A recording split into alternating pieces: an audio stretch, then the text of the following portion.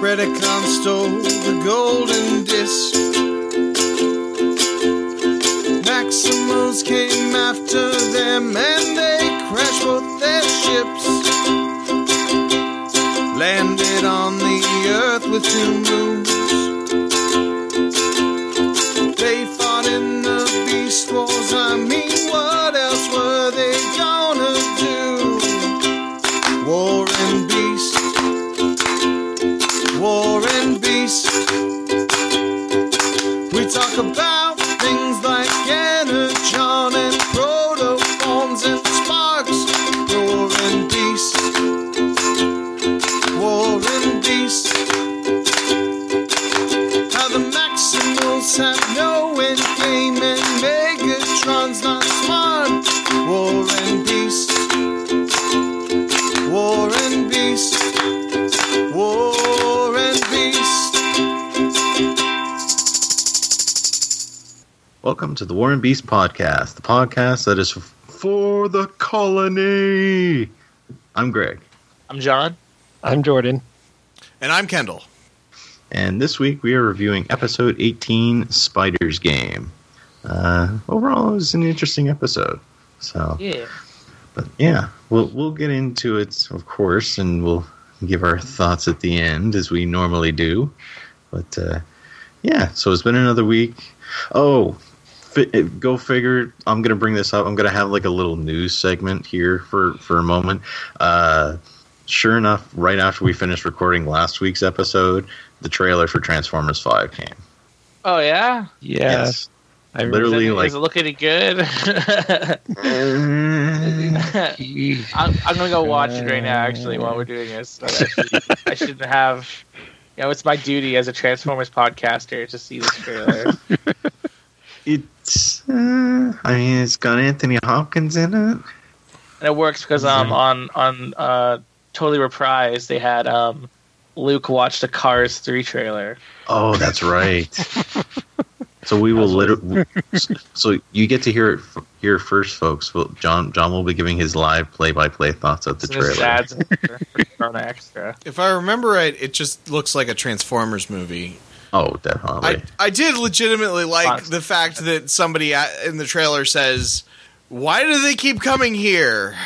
It's a valid question. It's a very valid question. I'm seeing Knights and Robot Dragon. That's kind of cool. Robot Dragon. Yes.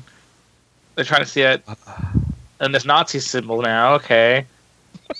So Transformers been around since then, is what they're trying to say, I guess. Like, The next step is G.I. Joe versus Transformers. You know, I would actually pay money to see that. So I would remember pay money to liking see The Rock team up with Optimus Prime. Yeah, Were there 2 G.I. Joe movies or just one? there was. No, there there's was 2. I liked the design of a Transformer that was lying in the dirt, and that little girl was looking at him, I guess. And then there's Optimus floating through space. Yeah. A sword. Because didn't he, like, fly into space at the end of the last episode, of the last movie? Yes. Which really made no sense to me whatsoever. Nah, it didn't. Marky Mark's back. Sick. Yep. Character was ridiculous in the last one, but kind of fun. Love how it's like, oh, I'm this buff dude who does science all the time and never eats, apparently, but how the fuck did I get as a buff if I never eat? Yeah. Like, it doesn't make any sense. Because he's got Little energy. girl, main character. That's kind of cool. Yeah. I think Lennox is back. Like the guy from there's the some cool military guy imagery from the first three movies he was in it. Ugh, that makes me not want to watch it. The military subplots are the worst. I kind of liked him in the first movie, but yeah, I got a little too extreme. As I missed this, there's some cool imagery here, but it's still, I haven't heard a Transformer say anything yet, I don't think. I think you only hear one thing. It's all been humans talking. Mm-hmm. Yeah. Like, it's not about Transformers, it's about humans, and then Transformers are around them. Yeah. I think you do hear Optimus say one thing. Bumblebee and... Oh, you got to that part? What? Yep, you got to that part. I don't Should know I what part spoil you're it? talking Should I about. say what it is? Yes, it's not a spoiler. It's been on for a week now, Bumblebee, like Optimus fucking went and stabbed Bumblebee and said, "Forgive me for what I must do," or some shit. And like, what? No, fuck Yeah, off. what's his name's on his shoulder? Maybe he just stabbed him. Oh, I'll be okay then. Kill Marky Mark. Yeah. Like, again, like, cool imagery and, like, some interesting stuff, but, like, it's just about humans, and it's like, god damn it. Like, we don't watch Transformers movies to watch humans. We watch, let's see Transformers stories. The only thing I hated about the last movie was, like, how fucking unlikable the Transformers were in that movie. Like, they were all dickbags. Like, all the Autobots were just constantly, like, being angry and, like, hitting each other and fighting and like, threatening the humans' lives. And then, except for Optimus, who was, like, a little bit okay, but even him, he was kind of, like, a little, like... Yeah. So you're saying it was like... You're saying it was like Captain America Civil War? No, because Civil War, like... is a camaraderie in that movie. Like, there's still, like, likable characters. Yes, like, even Iron Man's likable in the movie, even though he's supposed to be kind of on the wrong side. Like, I don't know. Like, it was so badly written, the last movie. Although I do think Marky Mark was a more fun human character than Sam Witwicky was. Sam Witwicky. Oh, yeah.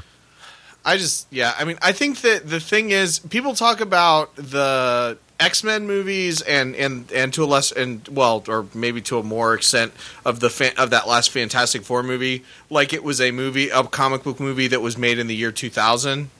I think that the Michael Bay movies are like a comic book movie that was made in the year 2007 when the first one was. Like it's very much of the time, and it did not. They haven't evolved with sort of the storytelling. The way that storytelling in these types of movies has evolved over the last few years. I agree with you, and I also think it's kind of sad that I think the first movie was the movie with the most Transformers stuff in it, like the most Transformers interaction. Yeah. Like, the other movies are all just like Sam running away from stuff happening and having wacky, zany adventures with a few Transformer characters on the side, and like that was a bit in the first movie, but it was forgivable because we were being introduced to the Transformers from his perspective, and it kind of worked in that way. Like I said before, I kind of liked how they utilized the in disguise part. Like, it was secret invasion happening, and it was cool. But then they kept going with that human focus and never really getting to the Transformers. Like, I know there was like bullshit with like Leonard Nimoy's character in the third movie and stuff like that, but it wasn't enough, and it wasn't interesting. Like, I don't know. Yeah. Aren't you guys glad that I have a nuanced opinion of a 4-movie saga that I've seen 2 of the movies? I'm really what's wrong with the internet. I think it's fair though. Like you've seen the second movie, you've seen all of them, really. Pretty much. I was just about to say that if you've seen the first 2, you're not really missing a whole lot with the next 2. Well, I will see that. Mark my words. Before we finish Beast Wars, I will watch the other 2 movies. Mark my words, because I feel like that's a noble goal. I might try it too, because I don't think I've seen all of them either. I just can't remember which ones I have seen. I've seen them all. Besides the first, I mean, I remember seeing the first. I saw the first 3 all the way through, and then I've seen bits and pieces enough to get an idea of the story from the 4th. I think I saw the third one with a bunch of my friends, and that was like kind of fun because we were just making fun of it the whole time. But it was also like the longest fucking thing ever. Well, I mean, the problem is like if that was the only Transformers option you had, the only nerdy superhero option you had. But I mean, there's just so much else out there. Totally, the Marvel movies are killing. Should we do? I just saw Doctor Strange actually, and that was really good. Do you think we should do a bonus episode on Transmorphers sometime? Oh God, I've heard stories about that. I've never seen them though. Oh, I know what that is. It's the Asylum and their crazy movies. I don't want to watch those movies. You know what? I would do a live commentary on those movies with you guys, but I would not do like a video entry. I would not watch it on my own, and then and then go talk about it. I would do like a live we're watching it and this is our live reactions, and you can play it over the movie like a tracks. Although not as good as our tracks because we're not like professional comedians, but almost do like a Mystery Science Theater 3000 sort of thing. Yes, I would sit down and watch those. If I did, I would it'd be on in the background, and I wouldn't really watch it. Don't know what that is. So yeah, cool. I'll probably end up taking what its the side, asylum and then it can- turns out to be about raping small children, and then sound like a pedophile and a misogynist like I did last week. You did not sound like a pedophile or a misogynist last week. I felt like I was defending whatever it was, Kiss Formers or whatever they were called, like Guess for a someone long has to. time, and then like I saw what it actually was. You didn't really. You were going into it not really having a huge understanding of it. So that's completely. I can see where you like. I saw where you were coming from with it. I've tried to. When I first heard about it and read up on it, I was like, "Yeah, this is not my Transformers," and I stayed away from it after not that. My Transformers. Exactly. It's a shame because again, the toys are really nice. Yeah. Yeah. But yeah. Anyway, we're hashing on stuff. I just wanted to ask Ken if he knows what the Asylum is. No, I don't. They're a film company that makes a bunch of knockoff movies. So like their movies, like they make Transmorphers, which is literally made just so that people who go into the video store to buy Transformers will see that and be like, "Oh, that's it," and then buy it. Oh, and then it's not that at all. Okay, I know Like, what you. they did. They've yeah. done a ton of movies like that. Like they did like a Thor movie when Thor came out. And it usually comes out on DVD when the movie hits Right. theaters. I remember seeing the Starving Games. Yeah, that kind of shit. That's Asylum. Yeah. And they made Transmorphers 1 and 2. And they distribute sci-fi movies. Oh yeah, that's right. So they distributed Sharknado. Oh, okay. Yeah. Well, that's good. Yeah, like the funny thing about the Asylum is that those mockbusters, as they've been called, have actually earned them enough money that they actually can kind of do stupid things every once in a while. Mm-hmm.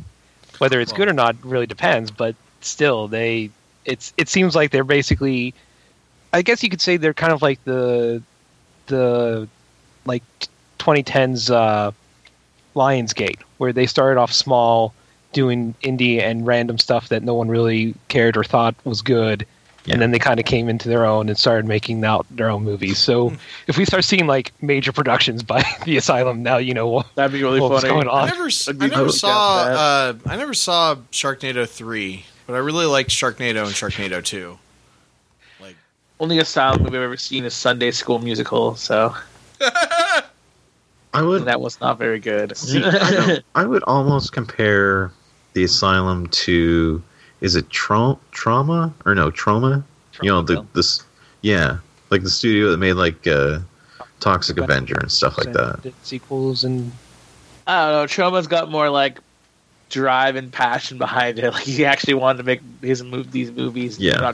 It wasn't a cash cow. Like Asylum's clearly, at least in the beginning, we're just like trying to bank on other films' success. Yeah, and hype. that's true. like John Goodman's character in Trumbo. I don't know. He's based on a real person, but I don't know who he was because I saw Trumbo a long time ago, and I don't know anything about history. I don't even know what that is. I'm gonna have to look that up now because I like John Goodman as an actor. Trumbo was it was a movie with what's his name? Zordon Walter White. Oh crap! Bryan Cranston. Bryan Cranston. Yeah, he was. But it was. Zordon Walter White. Yeah. But I can't believe I couldn't remember his name. Zordon. But anyway, it was in Oscar bait season. Released at like 11:59 and 59 seconds in 2015 on. But it was actually I think it might have been a little earlier. Maybe at the end. But anyway, it was he was blacklisted in like the McCarthy era. But John basically he was this like he was a screenwriter that wrote like good stuff, and John Goodman's character owned like a monster movie like B movie type company, and so sort of one of the things to like make ends meet is that Trumbo he would write or rewrite scripts for that company under like a pseudonym. Yeah. Oh, okay. That sounds actually pretty neat. But it was good. It was good, and it was a it was a performance that like it wasn't Walter White. Like I don't know that Bryan Cranston necessarily like is. I mean, Bryan Cranston is a good enough actor that he's not just going to play one character. But but I think after that he's sort of defined by that role, and you're able to. He's a good enough actor that you're able to move past that when you watch that film. Well, there was a lot of people who were very skeptical when he got into Breaking Bad because he was mainly known for being the dad in Malcolm in the Middle. Yeah. So Yeah. and then he turned everybody's heads with Breaking Bad. So Yeah, he became like the biggest hit. Like everyone wanted Bryan Cranston for this stuff. Surprised he got it for Power Rangers, honestly. That's just I'm cynical about a lot of things, but I think that actors that have made all of the money and had like their career defining role, especially somebody like Bryan Cranston, who it's not like this was the only thing he ever did, but it was definitely like the role that it was like sort of the peak of his role or the peak of his acting career. I think that they can probably just do whatever they want at that point. And so I think that probably this sounded like a fun, different thing, so. Yeah, maybe that's what it was. 'Cause I mean, like I said, like it's not. I don't think he thinks he's above it or anything. I just mean like there's pay grades for actors. You know what I'm saying? Oh, yeah. And like I thought he'd be like above Power Rangers pay grade, but like I guess not. Yeah, they which is blew good. their budget on him, he's probably going to be awesome in the role. 'Cause Yeah. he's a great actor, and Zordon's. I can see him do Zordon really well. Mm-hmm. I think that movie's going to be great. Mark my words. I like how it looks so far. There's a few things that are like a little iffy about it, but I mean, in general, like I know a lot of the Teenagers of Attitude guys have been harping on it, being like, "Oh, it's a teen movie with Power Rangers in it." And I'm like, that's what Power Rangers was. Yeah. It was like Saved by the Bell with superheroes. Like it wasn't good Saved by the Bell, but it was trying to be that. You know what I mean? Like, Can you imagine if Tommy or Jason had time-stopping powers to narrate? Oh, God.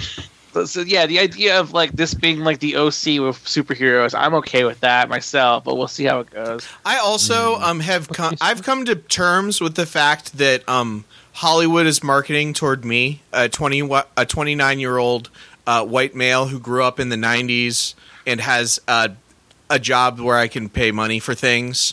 I don't want to say I have disposable income because that's an exaggeration, but I can occasionally spend money, and I've come to they're clearly marketing towards me specifically. Like they're not marketing towards the same people that they did with Power Rangers. Otherwise, they'd make a Dino Supercharged movie. Like that Power Rangers has been for kids long enough.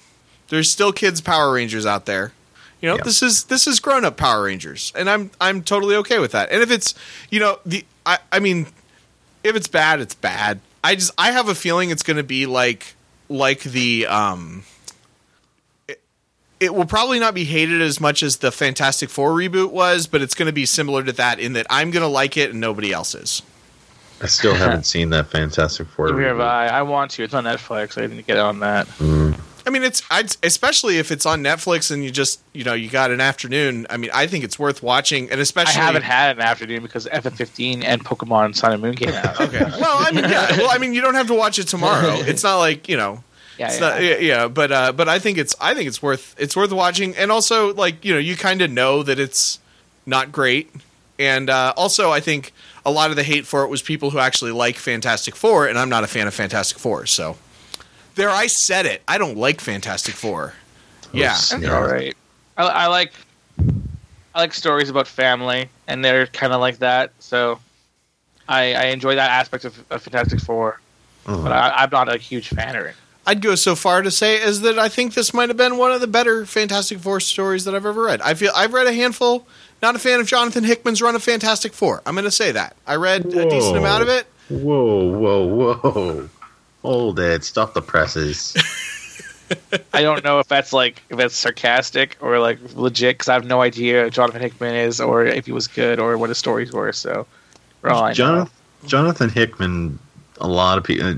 Unfortunately, I haven't really been able to read too much of it, but he's, for the most part, being said to have been one of the better writers of Fantastic Four, and I want to say like the past 10 years, if not longer. Yeah. Oh, yeah. No, he's the only well-regarded writer of Fantastic Four since like John Byrne. Like, Yeah. I mean, I know that there's politics of the Fantastic Four comic getting canceled, but like, but I mean, yeah, it's there haven't been a lot of Spider-Man was on the team because I kind of liked a few of those stories. he the wrote Future yes, Foundation? he was writing it when Spider-Man was on FF. Yeah. But man, like his writing, like he's like, I'm gonna make this thing as dense as possible and as boring as possible and as repetitive as possible. I didn't like his Avengers run either. His Avengers run was worse than his Fantastic Four run, but His Avengers run shook up quite a bit. it culminated in Secret Wars, Yeah. which did stuff, but the Avengers run, like, it went on for like 3 or 4 years, and I read the first story arc. They were still doing the same thing over and over and over again, dealing with these the Earths getting I forget the word, but it's like the two universes would collide and one of them would come out. And they were The incursions. Yeah, the incursions. They were still dealing with it like 11 years later when they. Well, that might not have been necessarily something that he had wanted. That might have been a mandate from editorial saying that we got to stretch this out. We got to tread water. Yeah, I mean it could be, but still, I didn't like that run, and I also didn't like his Fantastic Four run. So, yeah, but maybe if he did a Beast Wars run, then I would like that. So, especially if it was one that was with had Black Arachnia and Tarantulas, or no. Because this starts with the thing, the pods. Aren't you going to do your IMDb thing? Oh, there is no trivia. What? No. Oh. I've got stuff from the TF Wiki, though. Okay. I want to at least know the Japanese name of this episode. Yeah, I was going to ask, did the IMDb have that? Because if not, I'll read it off the No, wiki. IMDb says it looks like we don't have any trivia for this title yet. Aw. Aw. So, Thank you, Kendall. the Japanese title marked by the TF Wiki is Jikoku no Ari Senshi Inferno, the Ant Warrior from Hell Inferno. That's awesome. I know. That Kendall, makes you should more add sense than Spider's IMDb Game. trivia, and have the trivia be like, this is the episode that Warren Beast commented on Fantastic Four with.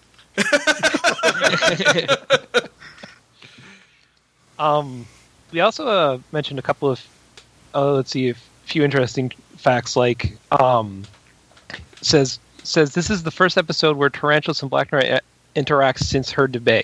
I can't say that word. Debut. Debut. Gotcha. Yes. The I butt. just trip over such a simple word. And apparently, while Megatron is complaining that repairing the computer is Tarantula's job, you can see the words "Eat me" on the screen in the Predacon animatronics. And I think we've mentioned this before, but Inferno is the first character whose name, besides Optimus Prime and Primo and Megatron, doesn't contain a reference to their beast mode. Yeah. And it's also noted that considering that Inferno has been a good guy's name in the past, it's perfectly possible that the protoform was always called that and felt no need to change its name upon being born. You don't think that Inferno is the yeah. reference to him being a fire ant? That's what I thought. Me too. That's what I I think thought. the TF Wiki's too. wrong. I think it's a reference to him being a fire ant. Well, it could be coincidental because, oddly enough, Inferno in Gen 1 is a fire truck. Yeah, and they don't say that it's definitely that. It says that it might be a possibility. Yeah. Did you say it was the first one? Because didn't Airraiser also kind of not make reference to her animal but- form? Well, she does have air in her name, and I guess she can fly. So, I mean, it's not a very... Yeah, but I mean, that's not a very specific to good... a Peregrine Falcon. Yeah. And Inferno is a reference Razor to fire doesn't ant, Razor attack. I don't know. I feel like that it is a Raptor, thing maybe? that it evokes like raptorness. It might, Yeah. but it doesn't. It's still not a direct Right. It's not. Yeah, she's not called Bird Brain. Yeah. Her bird lady. So, or Falcatron, or like something like that. Right, yeah. So Yeah. it's Well, also what mentioned is Waspinator call her? Birdbot? Birdbot, Yeah. yeah. Because it's just everything that bot. They also mentioned that this is the first episode of the series to not feature Rat Trap, Cheetor, or Pterosaur. Like one of those three has appeared in all the episodes in one combination or another. Oh, yeah. And also points out that Scott McNeil just voiced Waspinator in this episode. Usually, in the other episodes, he's like voicing 2 to 4 characters. Yeah, that's true. And where was it? Oh, and this is also since the character is called Inferno, it's from this point on that it's been quietly noticed that the Predacons dropped the "by the Inferno" exclamation and instead start going by the pit. Yeah. Yeah. Makes sense because there's a character. It's kind of weird. Yeah.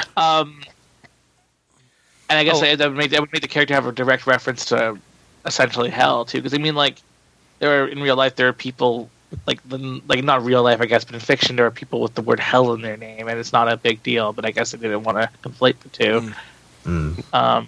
I looked up if Razor had anything to do with avians, and there's a bird called a razorbill, and that's it. Fucking fun.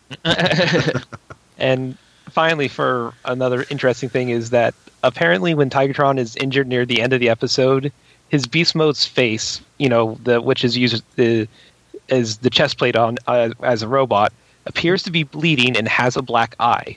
I noticed that. Yeah. And it's like, unless mech fluid happens to be red, this either contradicts what Cheetor said to Tarantulas in an earlier episode, or this lends credence to the theory that beast modes are wholly organic. I wouldn't say they're not wholly organic, but they definitely have organic bits to them. Because that tiger has a black eye. Like, oh, for sure. Straight up. Like, yeah. I think we all kind of agree that there's definitely organic parts to beast mode, but they aren't fully organic. I want to jump back. You said this is the only episode so far not to feature the three of the core Maximals. This Rat is Trap, one of the Cheetor, or Pterosaur. Yeah, this is one of the reasons that I always have had a lot of respect for Beast Wars. There aren't a lot of like children's TV shows that do a feature villain episode. Because this really was, the main characters in the episode were Tarantulas and Black Arachnia. I mean, they still had Tigatron and Airazor definitely were like a thing in the episode, but it definitely felt like the sort of protagonist type characters in this episode were the Predacons. Yeah. I mean, it opens with them and it closes with them. Right. So. After the stasis pod. Yeah. So, or the colony. So I'm just going to say this because I've been thinking it and I don't want to forget to say it. In the first scene here with the stasis pods, there are a lot of stasis pods. Yeah. And, Yeah. And I understand why when they were crashing on the planet, they launched them all and tried to get them into safe or whatever. But if they're at war, you'd think that like somebody would have the idea of let's see if we can get all of the stasis pods to land. Because if they got all of them, if the Maximals had 80 people on their team, they could pretty easily subdue the Predacons, the 5 Predacons, or at least, I mean, and maybe this is something that happens in a later episode, but at least you would think one of the sides would come up with an idea to try to get all of them. Yeah. I remember I counted like 20 or so in the first episode. Yeah, and I just counted 11 on the first shot. I'm trying to like get like 'cause the next shot has a lot more. While it doesn't actually show it, it kind of evokes that there's a ring of them around the planet. That's the impression weird. I got too. Yeah. Which that would would be a lot. There's at least there's at least 17 on screen at one time. So and we've seen 3 of them. So I mean, they could still there.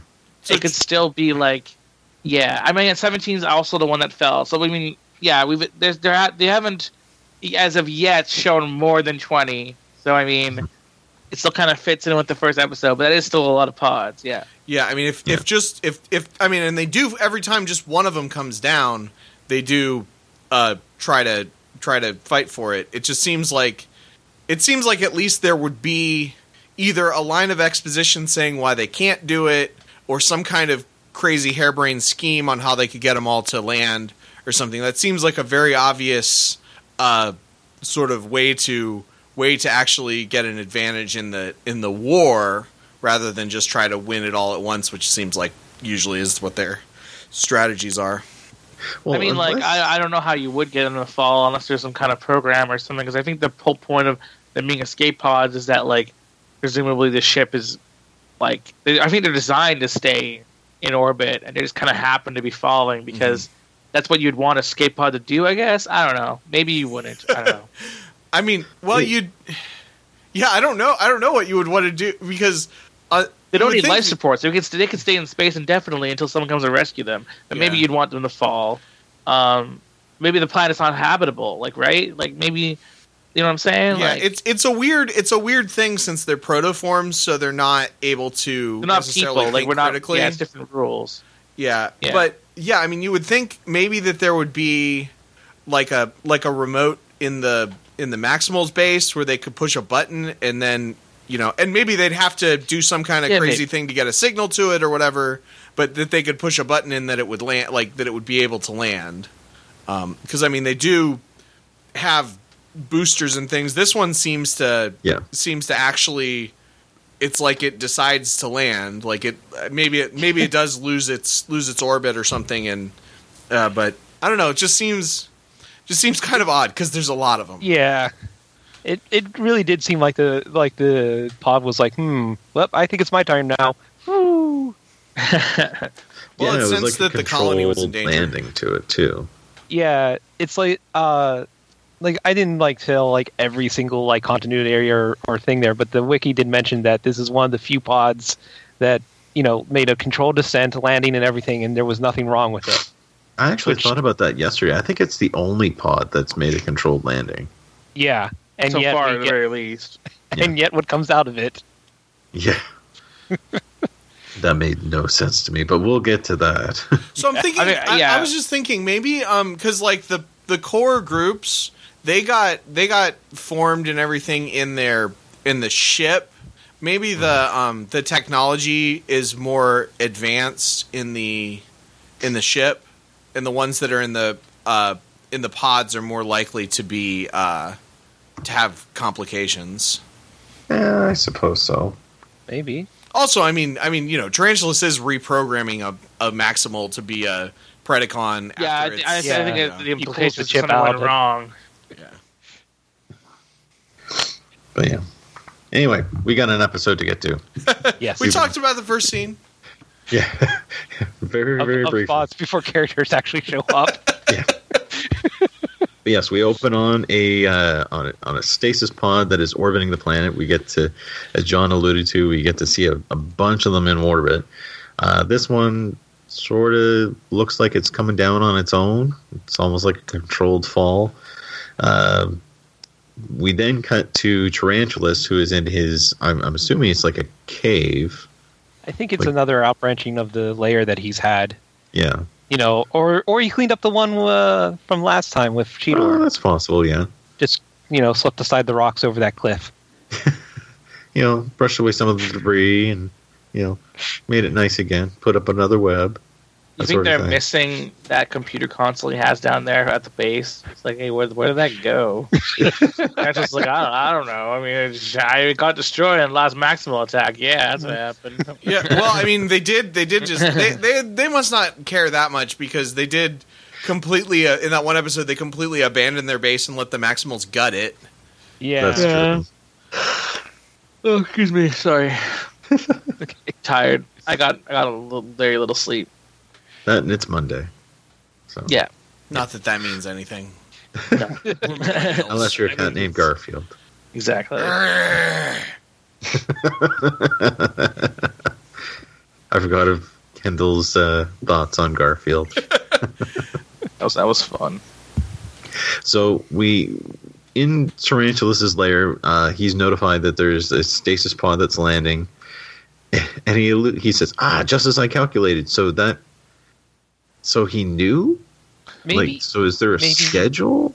Maybe he's able to... Well, maybe there is a schedule, or maybe he's able to monitor their orbit. That's what I was going to say. He's been monitoring them. You know, it just occurred to me. Tarantulas probably... That's probably what this episode was, what I just said. Tarantulas probably hacked into the Maximal computers and caused that one to land. With that being the case, so why wouldn't he just make a bunch of them land? Well, maybe because he doesn't care about because that's not his strategy isn't for the Predacons to win. His strategy is to get the pod and leave. Spoilers. You asked me why, and I answered the question. I mean, like, yeah, we'll talk about his motivations later, but to attain his motivations, it would be better to have all of them land, because then there's more chances for intact pods. Yeah, but then other people could also escape. And it would distract them from instead of everyone trying to get one pod, people would go for all of them, and he could just go find one and then not have to worry about it. That just sounds right? like such a good episode, though. It's too good of an episode, I think. That's that would be a really good episode. That would be like a two-parter. I was going to say, maybe he just to hack into it to get it to land takes a lot of time, and he only had an estimate, so he can't do it all at once, or else it would take like months or years or whatever. Right. Yeah. And he might be on a time limit. Maybe. So the episode. From here, he activates a device which comes up out of the ground, and it shoots a beam. It's how can I explain 2 directions. This? Yeah, it's a bi-directional beam that shoots off in opposite directions. I almost want to say that they might have been shooting at both the Maximal and the Predacon base. I think that's what it is, or at least that's what it's implied. Yeah, that like one hits the Predacon base and the other hits the Maximal. Yeah, and as it comes to find out, it's apparently a device that can emit a magnopulse, and Tarantulas has it use maximum power, and it not. We then cut to the dark side. And Megatron and Scorponok are looking at some screens, and all of a sudden, everything powers down. And they're on those floating platforms. Yes. I think he was trying to say EMP and not Magnopulse, but yeah, that's what they meant. Yeah, so I was thinking Greg about said it this. right. I mean, like the show. Yeah. So I watched GoldenEye a while back because I thought maybe if I watched James Bond movies, I would like them. I was wrong. But it occurred to me that the movie GoldenEye, it came out in the late 90s, and they spend like 5 minutes explaining what an electromagnetic pulse is. And I thought, they do that in Ocean's 11 and in The Matrix and probably a dozen other movies. I think in the late 90s, like some writer learned what an electromagnetic pulse was, and they were like, "This is a cool plot device. Let's use it in everything." And explain. I'm just very glad that they didn't explain what it was, but I have a feeling that's why he called it a magnopulse, because the term electromagnetic pulse wasn't everywhere. It's like a 1.21 gigawatts thing, even though that's not what you would actually say. It's not a gigawatt, it's a gigawatt, but it wasn't a necessary unit of measure saying out loud in 1985 or whatever. That's true. That's all. You can move along. That was just a mental note I wanted to bring up. So, as Jordan alluded to, Megatron and Scorponok are both on the little floaty platforms that they've got there, and they both power down. Megatron falls, but he manages to sort of catch himself on a landing, and Scorponok once again manages to land on his head. So, I have to wonder how much. Like, I'm assuming that they don't have human brains, but if they did, how many concussions would this guy have gone through already? At least 2 in this episode. Yeah. It'd be Maybe worse he than lands on his head concussions. because his brain's so big and heavy. That's where his center of gravity is. That's why he's so Yeah, smart could be. with the making the bee thing and everything. I was gonna say it's worse than concussions. Like in episodes, he's had his face flattened. That's true too. I think it happens in this episode. Yeah. even. Yep. That's cartoonness. Cartoonness doesn't count. In this one, it's very cartoony, but in the last time it happened, it was pretty much like, yeah, he It was was flat. pretty gruesome. Yeah. That was the one where Rhinox was turned into a Predacon and he dropped the boxes on him. That was gruesome. Did that count as a death for Scorponok? How many? I think I we would did say count so. it as a death. Okay. Yeah, I'm pretty You sure. have That's documents that you just have. I only these have and- one Scorponok death here. That can't be right. I'm going to say it's 2. Yeah. This is super scientific.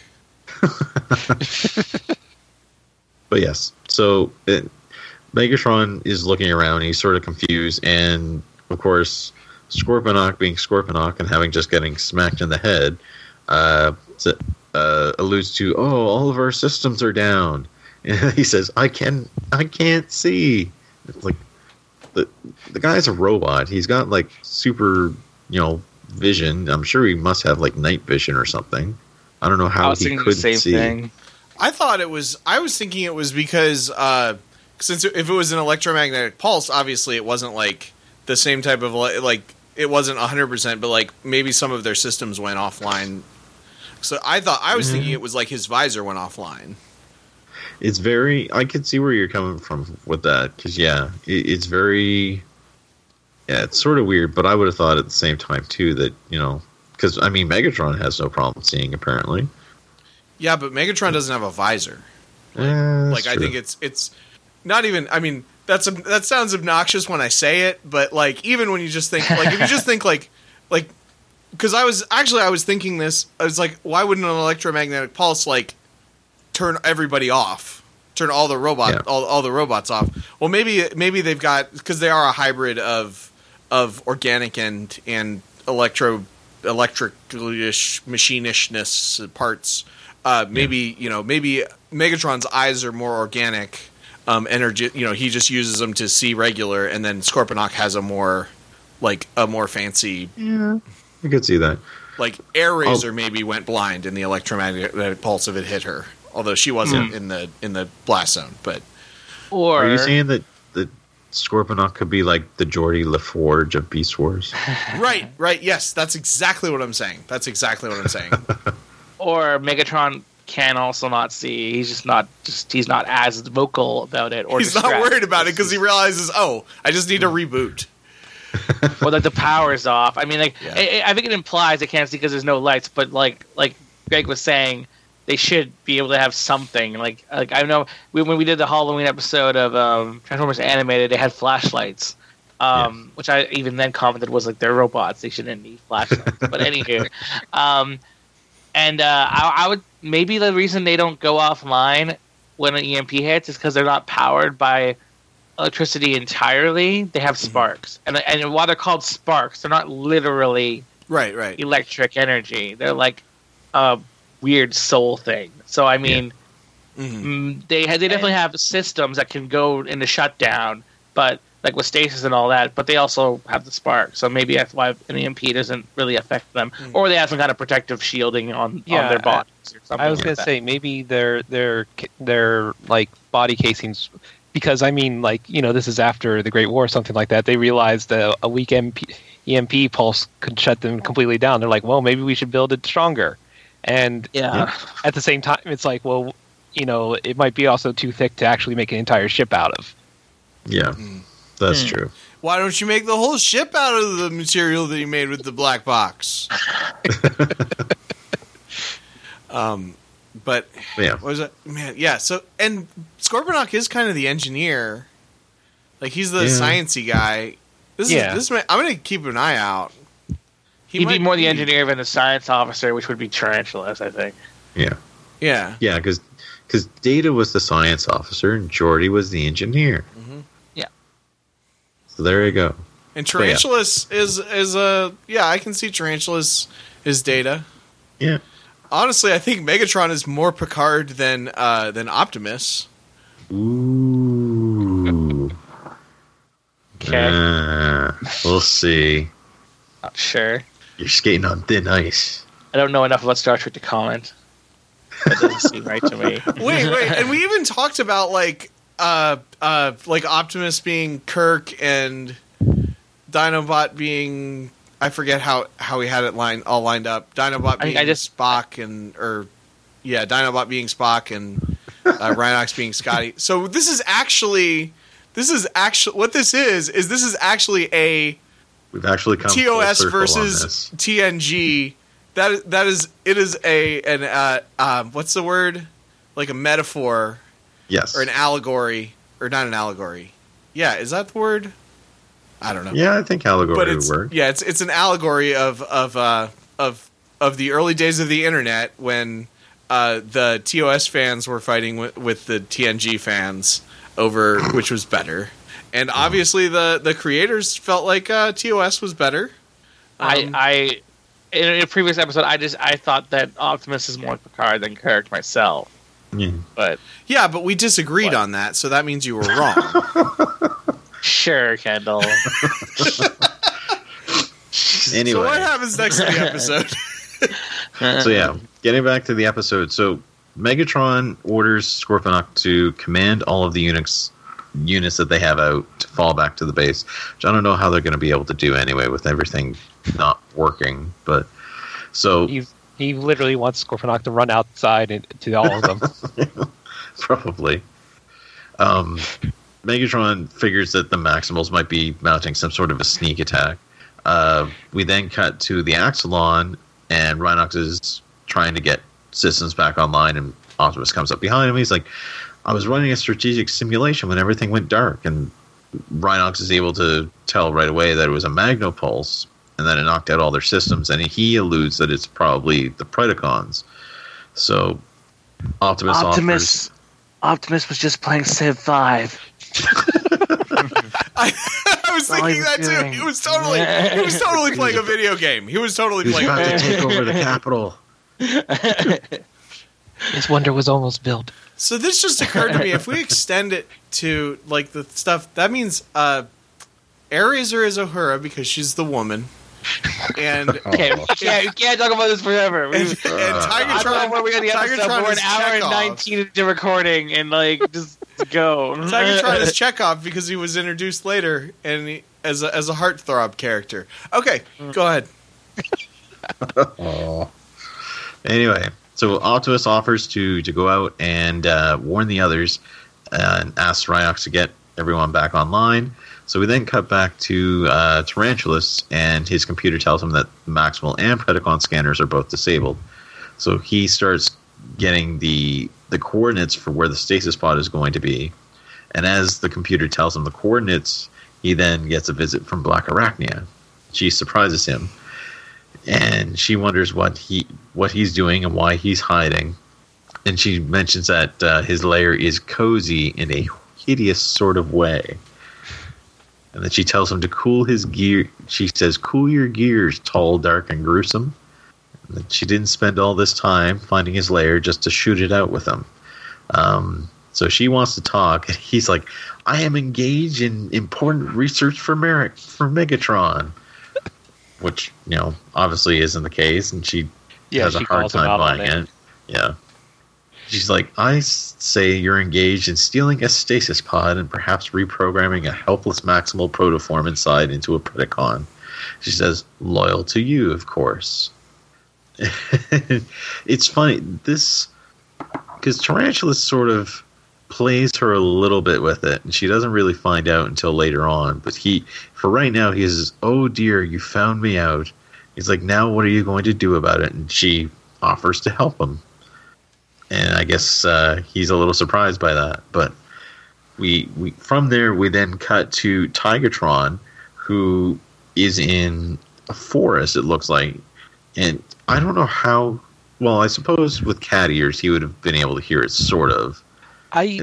From what I remember from the scene was he noticed that the forest went quiet. Oh, okay. like there literally was like a sudden silence from the ambient noise, and that caused him to like actually like perk up and try and figure out what was going on. Yeah, that makes sense, I suppose. So trying to decide if Inferno or Waspinator is Wesley Crusher. Okay, go ahead. Sorry, I'm sorry. Well, while we're derailed, I was just going to point out that in '97 only Civ 2 would have been out. Oh yeah. This isn't in '97 though. This is in the future past. You could even be playing Civ's like 90, for all we know. Oh boy. Anyway, how would they have incorporated the Great Transformer War into Civilization? Oh, that's a good question. That's a very good question for not me. I mentioned Civ, but I've never actually played the game. So. Oh my god, instead of the big giant death robot, would they have Devastator? Probably. Awesome. Either that I don't or know like enough about Civilization or Transformers to answer that question. it may be that or one of like because isn't there like a city that transforms in one of the games, or like even Metroplex. or one of our ships can transforms like Omega Supreme. Yeah. So probably one of those guys. Devastator is like pretty big and beefy and all, but those guys are much bigger and beefier. Yeah, I suppose. Yeah. Anyway. So Black Arachne is definitely Counselor Troy. We're just all over the place. Or she's Counselor Troy / Guinan, but that makes sense since when they wrote the script, a lot of times the scenes could be used were either one based on Whoopi Goldberg's schedule. Go ahead. Note to self: never mention Star Trek in front of Kendall ever again. You know what, Kendall? I'm gonna say this, and then I'm gonna move on. It's not Guinan. It's Counselor Troy and Tasha Yar, because Black Arachne is able to kick ass like Tasha Yar. Yeah, but Tasha Yar doesn't. But Black Arachne doesn't get killed for no reason in the first season. Okay, I'll give you that. I like that. It's just the woman characters. She just has to be the woman character because we're sexist. Ugh. Anyway, so Tigertron. Oh, but Tasha Yar does have the romance with Data. I think you're right. I think it's Tasha Yar. Okay, go on. Sorry. So Tigertron runs out of the forest and looks up into the sky and sees the stasis pod coming down towards Earth. He tries to radio the base, and as we already know, that's not going to work. And of course, he gets static. He's like, our comm links are down. He's like, I must get to the pod before the Predacons find it. So he starts running, or he lets out his tiger growl, which, oh my god, I keep forgetting how it's slightly better than Cheetor's growl. Not by a lot. At least in my opinion. It's not a great growl. I need to hear it again. Do you get the sense that he just can't wait to be king? Everybody look left.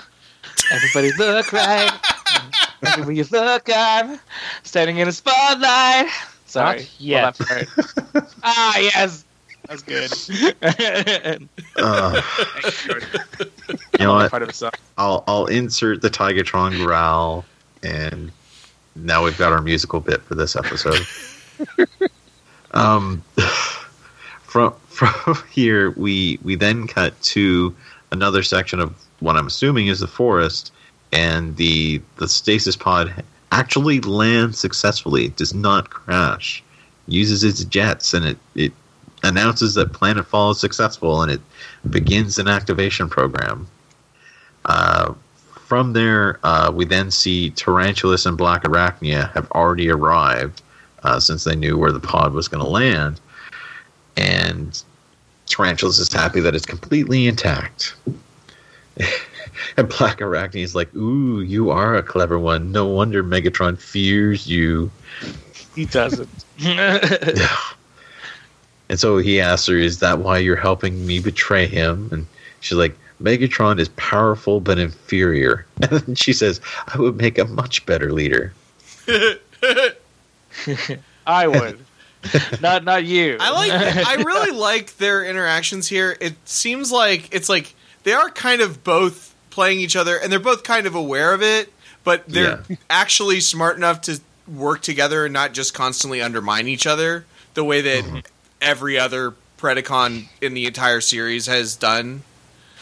So I can't help but wonder if maybe Tarantulas sort of programmed that into her. Right, definitely. I think there's definitely an element of that, but I also think that she's also not, because he could also have just made her like a Harley Quinn type character, like just his yes man type person.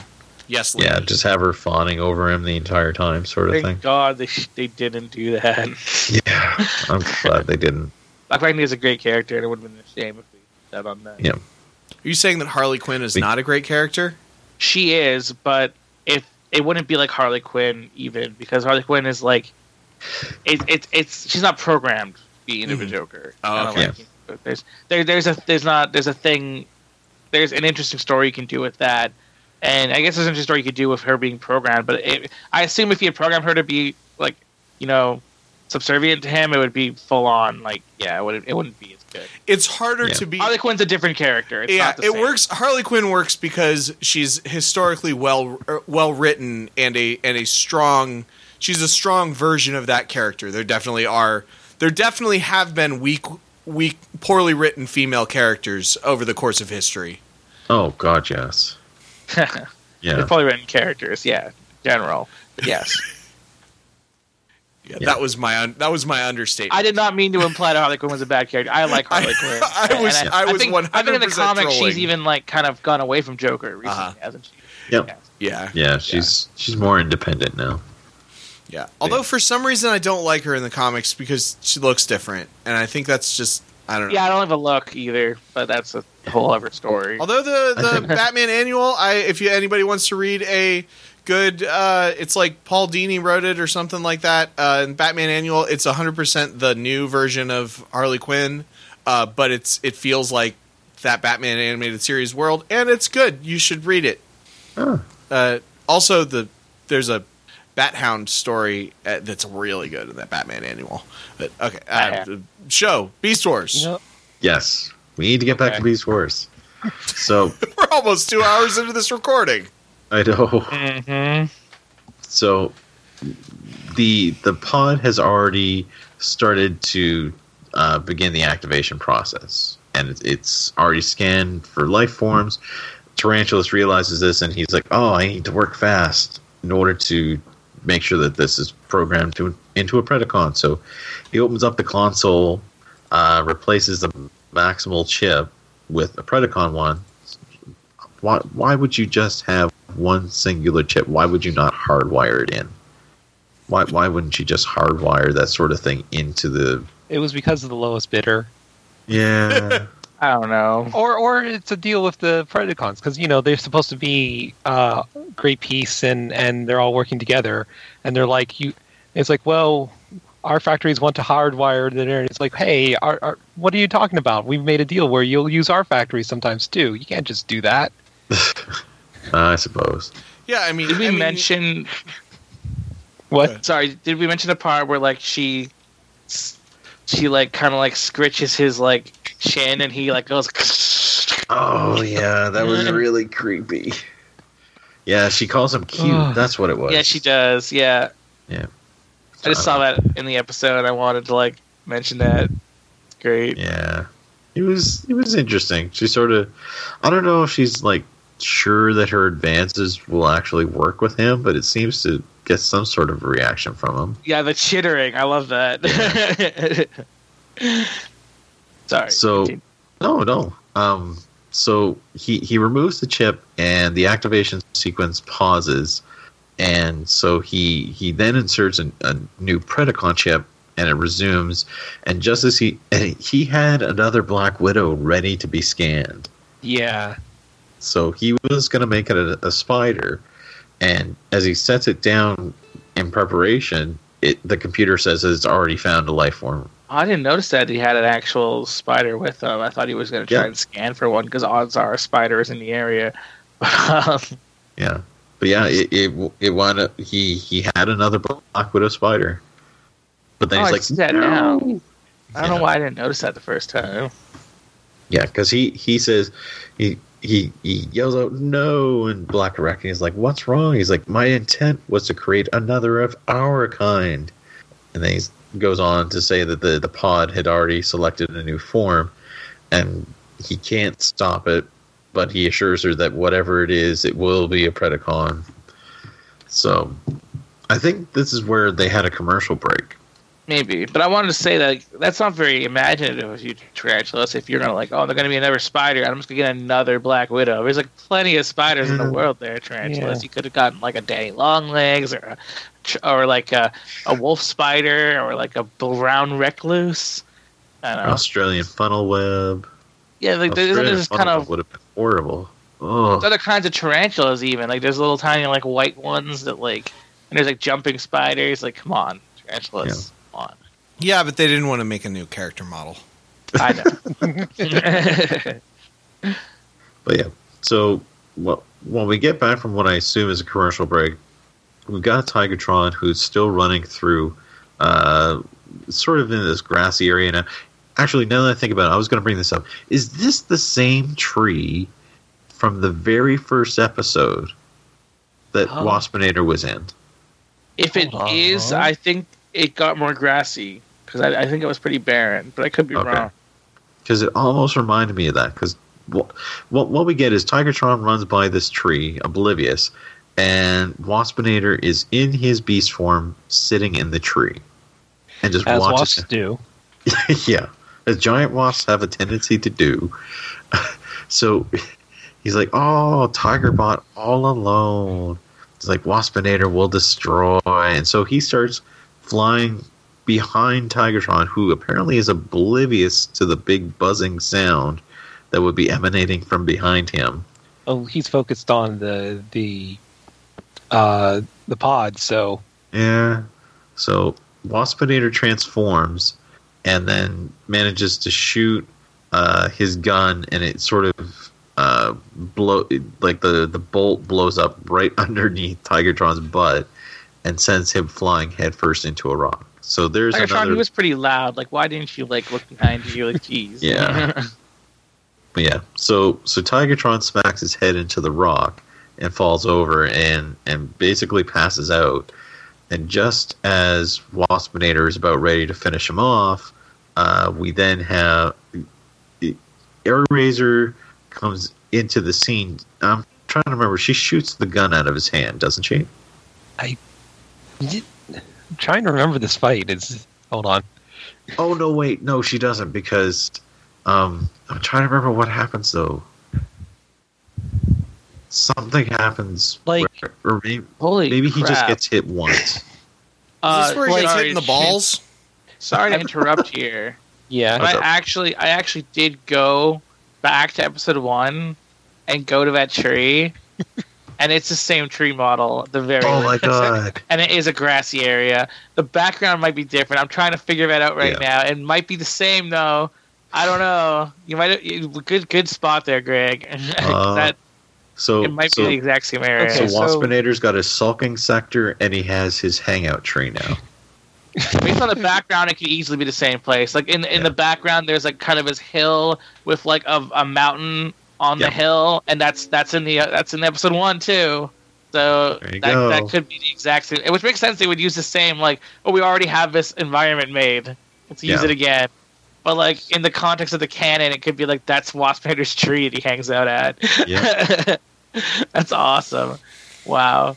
So I was looking at the fight, and yeah, she just knocks him around once, and then basically just taunts him as he decides to tries to shoot her, and she just knocks it away.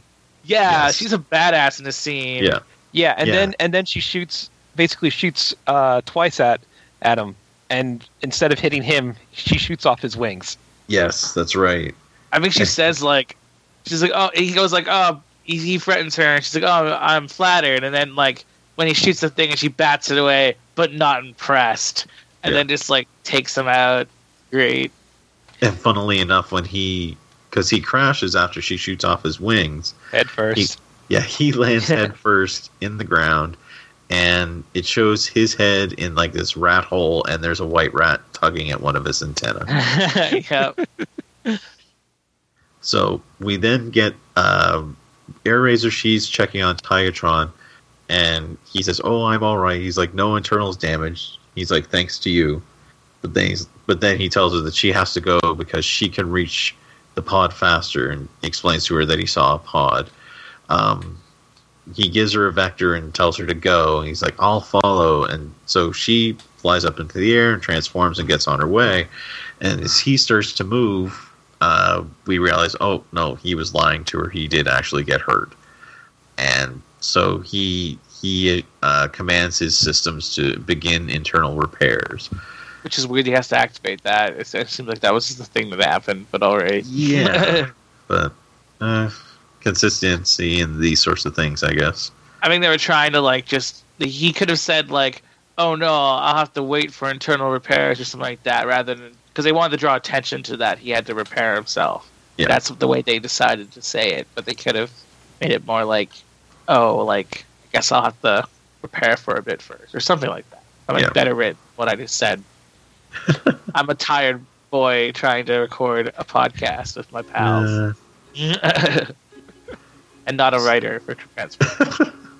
So we then cut back to the pod, and we see our first appearance of Inferno. We haven't heard his name yet, but we see this giant red ant come out of the pod.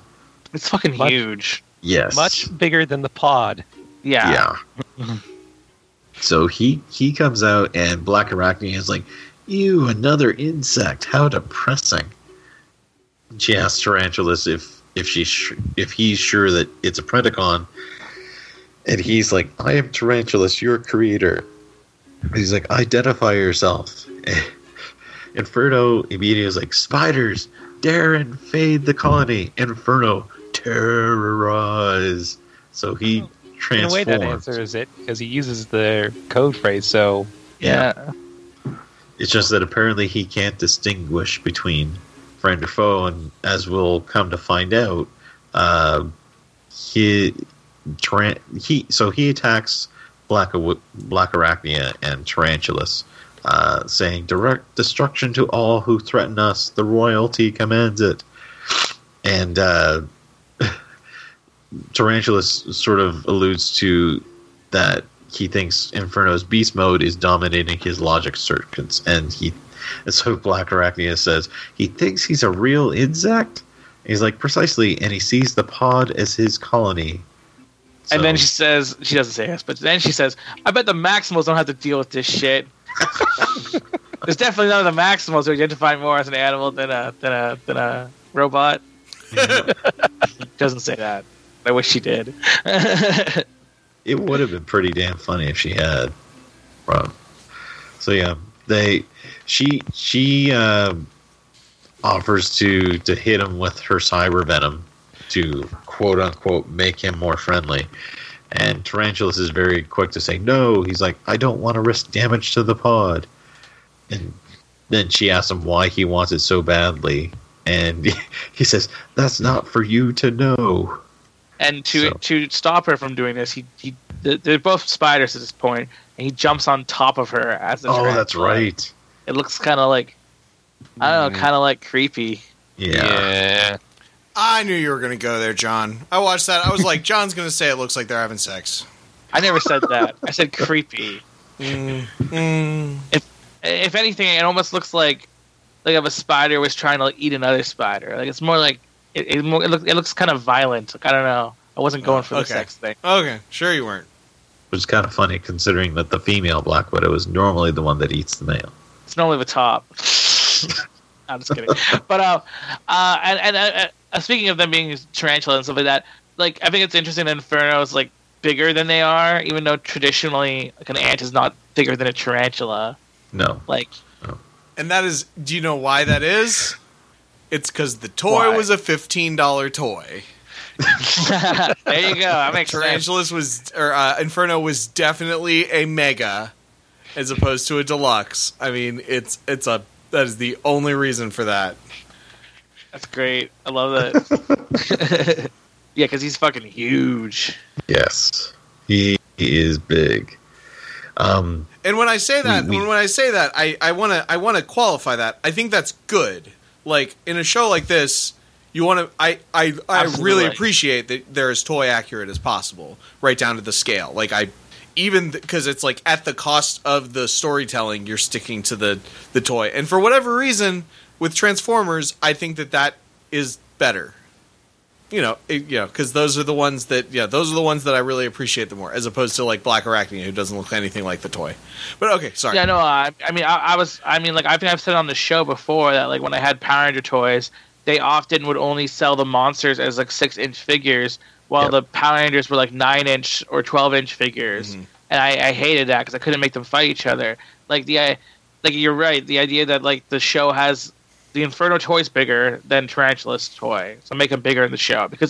I would have been bothered as a kid if I was like playing my Tarantulas and Inferno, and I'm like, but on the show, Inferno's smaller than Tarantulas. It would have bothered me. Mm-hmm. So I mean, totally. Oh, it's good. It was some good forethought, I think, in the design overall with them. I mean, well, aside from the few exceptions that they didn't really seem to be able to carry the transformation over, like with Pterosaur and stuff like that. An Air Razor. Yeah. Yeah, an Air Razor, I think the biggest change with Air Razor, I mean, is basically that her wings get smaller when she transforms in the show, because she does still have the wings on her back. Yeah. So it's actually similar. Or maybe it's not. Maybe I'm making that up because I don't remember what the Air Razor toy looks like now. But I mean, it does look like she's a robot with the bird part on her back, the way that the Air Razor toy is. Yeah, and actually, it's a good segue because we cut to Air Razor showing up. She uses a sonic scan to see Inferno, and so as she's coming in, Inferno notices her in the air and utilizes, as it turns out, his own flight mode. So apparently, he can fly too. Yeah, it's cool too. It's like his ant butt, like it kind of breaks up, and yes, thorax. If you want to be technical, abdomen. It kind of thorax. Head, thorax, of abdomen. the thorax that. Sorry, wait. It's abdomen. The bottom part is the abdomen. Okay. Yeah, I guess thorax is only for spiders. Thorax is is the middle part. Well, spiders have like a combined thorax and head part. It's head, thorax, abdomen is top to bottom. That's what I remember from my childhood. Okay, well, the part of the ant, it splits up like a flower blooming, like it's a Bulbasaur turning into an Ivysaur, and then it starts like rotating while a jet shoots out of it. So it looks cool. Yeah. So he lifts up into the air, and we get a little brief go between the two of them. Air Razor, she's like, as Cheetor would say, your flight mode is ultra gear. I love that. And I'm like, when she said that, I just held my hand to my face. I was like, oh my god. Sounds like a mom trying to talk to a kid. Man, I love it. And obviously she's not as genre savvy as we are, because she's not like, it's an insect. It's totally a fucking Predacon. Yeah. Well, and this episode, even like the fact that it scans different depending if it's a Maximal or a Predacon, it seems like that would be something that she'd be aware. I think it's probably just because she showed up 2 episodes ago or 3 episodes ago. It's true. She hasn't realized everything, but like. If it was any other Maximal, then like really you wouldn't have an excuse. Yeah. Well, it's funny though, because she introduces herself and asks him who he is, and he responds with "Defender of the Colony," and you are an invader. And then he tries to shoot her, and she's like, "You're no Maximal." Oh my god. So we then have Black Arachnia, who transforms and shoots one of her sort of harpoon missiles out of her gun, and causes Air Razor to crash into the ground. And Inferno's like, what? And then Black Arachnia says, "Destruction to the Maximals, enemies I of the take back colony." what I said about your flight mode. So Black Arachnia sort of is trying to Get on the his friend good of side. yeah, get on his good side, like the enemy of my enemy is my friend sort of thing. Like destruction to the Maximals, the enemies of the colony. He's like, yes, they are enemies, but he's like, but you are not of the colony. And she's like, actually, I'm a personal friend of the royalty. And she's like, why She's don't rolling we her talk? bluff checks. Yeah. So as they're talking, Tarantulas has gone over to the pod. He's attached like some sort of a Oh, that scene though. anchor thing. Oh God, Yeah. I know what Jordan's talking about. Yeah. When he shits all over the pod. Like, Yeah, it wouldn't I have been was- so bad if it wasn't for the fact that he seems to actually have to physically do yeah, it. And if it makes just noises. shot out. Yeah. But It'd be it's like- fine. Black Arachnia didn't have to do that last episode when she shot her web out to save herself. Yeah. Yeah. Well, Black Arachnia Yeah. is It female. was a little weird. Are you saying that any time that she has to do that, it comes out like rose scented or something? No, I'm just saying, like, isn't it like, aren't females the ones that have webs? Aren't female I don't spiders the know. ones that typically have webs? Spiders do in general, Okay. but I don't know. I'm not a I biologist. think all spiders do. You're probably Yeah. right. At least most I'm, do. I've established that I don't know science. Despite having a PhD. Well, you do know that. Did I say I have a PhD in science? No, I've made the joke before that you have a PhD in science. Oh, okay. I remembered that was a thing. I just doesn't sound like something I would say. Okay. No. Maybe, I mean, book smarts and street smarts are two different things. You have a high wisdom score, not intelligence. Yeah, I guess actually that would but if I had a PhD, that would imply I had the book smarts, not the street I mean- smarts. I mean, the joke is you don't have a PhD in science. You can't have a PhD in science. I've done it before. The exact same punchline of me explaining it to you and you laughing. I apologize. I apologize for the people who listened to the episode 2 hours ago where John made that same joke. Time passes. This is like when Luke when the same joke comes up on Teenagers with Attitude, and Luke's like, "Yeah, we made that joke before," and it's like an episode from like a year and a half ago. Okay, yeah, time has passed. I don't have a Callback. PhD. That's what it is. A callback, yeah. Except for yes, it's a callback. Yes, So yeah, I want So, an Airbrazor action figure. I'm looking So- on eBay. They're not that expensive. Anyway, so after Tarantulas manages to poop out a web, he starts towing the pod behind him. Inferno realizes what's going on, and just as he's about to try and give pursuit, he experiences an energon surge, and he's like, "What's happening?" And Black Arachnia explains to him, he's like, "It's an energon surge. You've been in robot mode too long." She tells him to transform, and he's like, "Logic circuits clouded. Don't understand." So she tells him that he's a Predacon, and that it's their destiny to conquer and rule. And he's like, "No, only the royalty rules." And he's like, "As a soldier, I defend." And then he's like, "The colony." And so Black Arachnia comes to the realization that it was the pod that Tarantulas was after all along. But As they glance why? over and watch him scurrying off with it. Yes. I just want to talk about a little bit about. I thought it was really interesting that scene where Black Arachnia is explaining to him that we're Predacons and we're meant to conquer because neither of them were supposed to be Predacons. Mhm. And I think it's kind of interesting that I think it's like kind of an interesting character moment where she's like explaining to him what they're supposed to do because she's been in a similar situation where she was reprogrammed to be a Predacon when it's not what she's supposed to do. Like it's kind of maybe I'm reading too much into it, but it feels like She's It's kind reading of like- the manual that she got. Yeah. like even at the part where they're at the pod and he's reprogramming Predacon, Maximum to a Predacon, I have to wonder if she has kind of an existential crisis where it's like, this is what happened to me. Like it doesn't come up in the show at all at this point.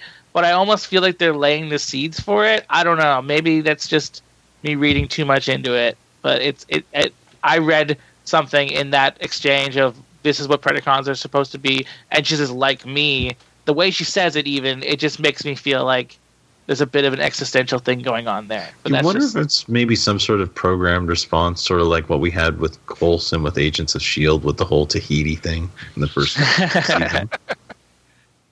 It's like, why do I keep saying conquer and rule? Like me, the whole line there is like, yeah. Yeah. Yeah, it's definitely... That thought did cross my mind as well. If she has some sort of internal crisis about that sort of thing. But yeah, so from we get Inferno's chasing after the pod and Black Arachne is following him. Tigertron comes on the scene and finds Airazor, and he asks her what happens, and she explains that the Predacons got there first and turned the protoform into a Predacon. And he asks about the pod, and she says they must have taken it. And he's like, I'll track them, maybe I can retrieve it. And he tells her to find Optimus and let him know what's going on. And she says, you might need backup. And then we get his... Because he said this before, he's like, I hunt better alone. He looks away as he says it, too. It's all like... Yeah.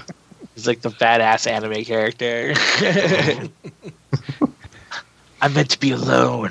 No one can get closer to me. And she's like... looks on him, and she's... I forget what she says, but I thought she was going to say, like, he's so cool. I think she said something along the lines of sometimes he can be too alone. Yeah, exactly. I remember that. I couldn't remember the exact words. But yeah. Something along those lines. That's basically what she says. Sometimes he can be too alone. Yeah. So from here, we then cut back to the Predacon base. And we've got Megatron working on the screens. And I'm assuming this is the scene where we would have gotten that little bit there. Yeah. By the way, I was right. See, Scorponauts outside just looking around for everyone. And he's using a telescope thing, which is like... But we've mentioned before how it seems like Maximals are the only ones who seem to be able to zoom in. But maybe they have to use a telescope, unlike the Maximals who like zoom ahead with their eyes. That's certainly possible. I don't know. Well, Scorponaut, his visor's still out from the... So he's interfacing with the binoculars, so because his visor's still not working. Yeah. But how would he have gotten to the binoculars in the first place? He has other senses. Maybe Megatron guided him. So why does he need binoculars? If he can't see at all, binoculars wouldn't help him either. That's true. That I will give you that. I'll give you that. Yeah. So Scorponaut manages to spot Tarantulas. It's funny because he spots him and then he goes to report in to Megatron and says that he spotted Tarantulas and that there's something chasing him. I got the impression he was referring to the pod. Yeah, that's what I thought at first. Yeah, no, that's what I thought. Isn't that what he's... I think he's supposed to be referring to Inferno. Yeah, it did not come across well because it shows it shows him in this sort of like infrared mode or whatever, and it shows him with the pod behind him. It doesn't really show Inferno at all because Megatron then says, a stasis pod, and then he says that the Scurrilous spider is up to his old tricks again. Which, okay, I've never heard that word to begin with, but okay. Scurrilous? It's spelled. I think it was like S. I think it's like SCURRILOUS or something like that. There's Scurrilous. Scurrilous. This actually came up in LOUS? Making or spreading scandalous claims about someone with the intention of damaging their reputation doesn't really fit. Also humorously insulting.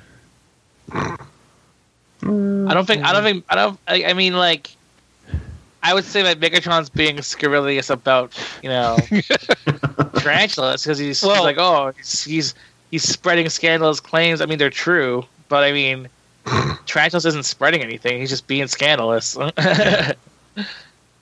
yeah, there was our grammar lesson for today.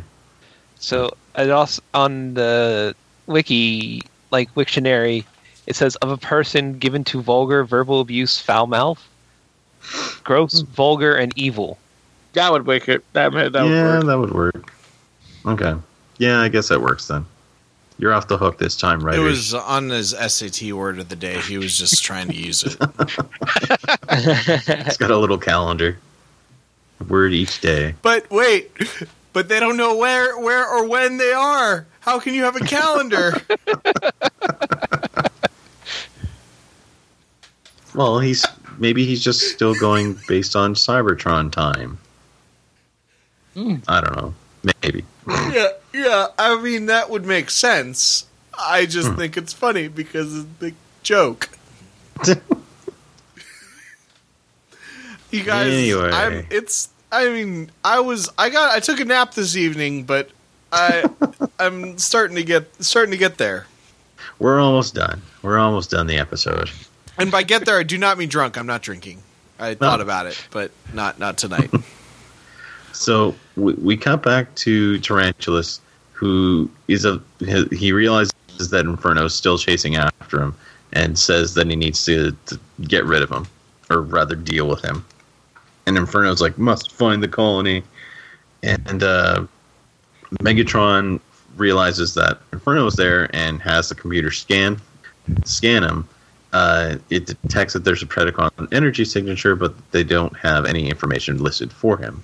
So Megatron's like, I see. And so he radios to Scorponok. And we then cut back to Inferno, who's found the pod. He's like, praise the royalty, I found it. And then Tarantulas jumps on top of it. And he's like, that's not all you found, insect. And so he transforms, and he's about to get into it with Inferno. Or no, he shoots a web at Inferno. Yes. Yeah, he traps Inferno against a rock with his web. This time he didn't have to strain for it. Well, that's because he shot it out of his gun. I know. Oh yeah, he shot out of his gun this time. I was just making a callback. He's got very strong fingers. So wait, did he have his gun in his abdomen? Maybe. That is how the toy works. I mean, like, Cheetor has his stomach gun, so I mean... Yeah, but he never tries to shoot out of his butt in robot mode. Maybe he'll vomit a laser at some point. But that is how the toy is. It is the same missile that shoots out its butt as it does when it's the gun. If I remember correctly. Yeah, at least we don't have Cheetor shooting quasars out of his butt. Not yet. True. So yeah. So he manages to trap Inferno. Scorponok comes along and says that Megatron has ordered that the stasis pod be brought to him at once, as well as the creature. I don't know why they call it a creature when they know that it's a Predacon. I mean, it's not like it's fully organic or anything. I don't know. Didn't make sense to me that they used the word creature for it. Yeah, because it's an unknown, even though it's got a Predacon signature. Yeah, I guess. So just as they're sort of turn their attention to they're about to take the pod, a blast comes and destroys the pod. It completely shatters it. And of course, Tarantulas freaks out. He's like, "No!" And Scorponok sends flying against and knocks over, gets hit against the wall. That's when the rock falls on his head. Yep, squishes his head. It doesn't go full accordion. It squashes it. The rock falls off, and his head sort of pops back into shape. Yeah, I guess he made it out of elastic material. Maybe Nerf foam or something like that. His head's made of Nerf foam. Jeez. So Scorponok's out of the picture. We then learn that Tigatron is the one who just destroyed the pod, and he says, "You won't be getting any of our secrets from that pod." And then Tarantulas is like, or no, Black Arachne is like, and you won't be getting any older, Stripes. And so he's distracted. Tarantulas manages to shoot him. Well, Black with Arachne his- knocks him onto the ground. Oh, that's right. Yes, she basically kicks him onto the ground because he was on top of a rock, and then Tarantulas shoots him with his arm guns, like his machine guns, and that's where we get his tiger head looking all beat up with the black eye and bleeding and all that sort of stuff. And then as he's sort of really injured, we then have Megatron show up, and he lets out this big roar because he's in his T-Rex mode. Yeah. So he transforms, and Tarantula's like, "Oh no!" and Megatron's like, "Playtime's over, Pussycat." Yes. So he likes calling all the cats Pussycat. Yeah, it's not reserved for Cheetor. Yeah. So Tigertron is. Cheetor would get jealous. Yeah. You heard that? I thought that was my name. I thought I was the only one.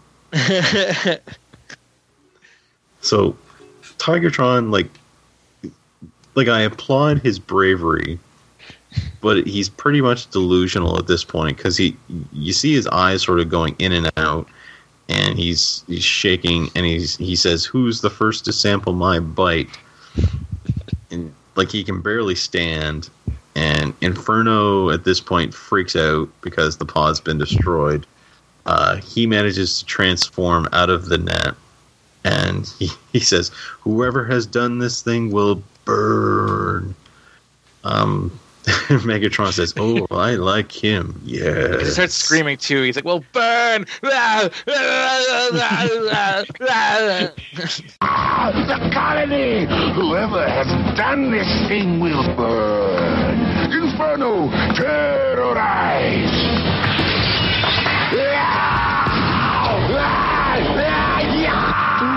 I like him, yes. And Megatron's impressed by this, and I Yeah. love how Yeah. he immediately goes, "I can use this to my advantage." He did it. Yeah, exactly. Kid's got moxie. You're going places, kid. Yep. So yeah, he points Inferno in the direction, and Inferno is like, "You will burn, Maximo." He's like, "I will destroy you and all of your kind." So just as he's about to attack, he gets nailed with a missile and blows up into like 100 pieces. And Yeah. one death count for Inferno. Yeah. Yeah, and then that's it. He showed up for the one episode. Now he's dead. It was weird. I thought he was in the show more, but I guess he's just gone. So yeah, he gets He blown just gets up. murdered by Optimus. That would be awesome if Optimus is the only person who's ever. And then, like in the next episode, Optimus is like feeling guilty about it. I didn't mean to kill him. It was a warning shot. It becomes like a character thing, like that they keep revisiting for like the rest of the season. He has to come to terms with it. He has some PTSD that he has to deal with. So Optimus manages to shoot off another missile, which connects with Megatron, sends him flying. From there, he and Air Racer both land, and Optimus says, "Air Racer said you needed a lift." And Tigertron has a cool little line. He says, "That's another one of my 9 lives that I owe her." But then she has to go and say a really corny line of "time to hit the wind." I love that line actually. I thought don't know. it was a really fun way to like, because usually it's like time to hit the road, but time to hit the wind because they're flying. I thought that was cool. I want to use that in something. Like if I ever make like a D&D campaign centered around like airships, they'll like say shit like that. I like it. That's just me, I guess. So Really corny line. I guess it is, but I mean, like, I like it. I thot it was a little bit. Air Razor's pretty corny. I don't in think there's general. anything wrong with liking it though. But She is corny too. We showed earlier. Yeah. She's like, as the kids like to say, ultra gear. So they manage to lift off and head back towards base, and Megatron is shooting after them. And Scorponok is still sitting there. He's come back too. He's like, they're out of range, Megatron. I was half expecting him to shoot Scorponok when he said that. But he just turns to him and he says, gather up that junk pile and bring it to base. And then find those spiders. I want to have a few words with them. And at this point, Inferno's head managed to land on Scorponok's lap. And it's repeating defend the colony in different voices.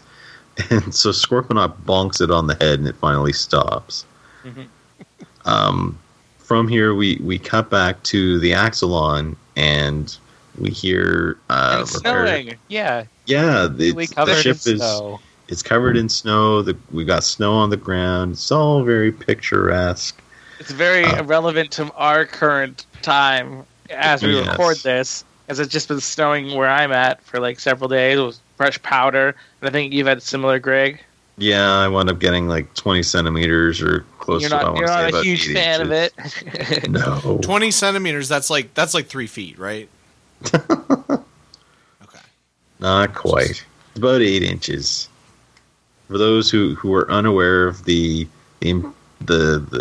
metric system, that's what we have to deal with up here in Canada.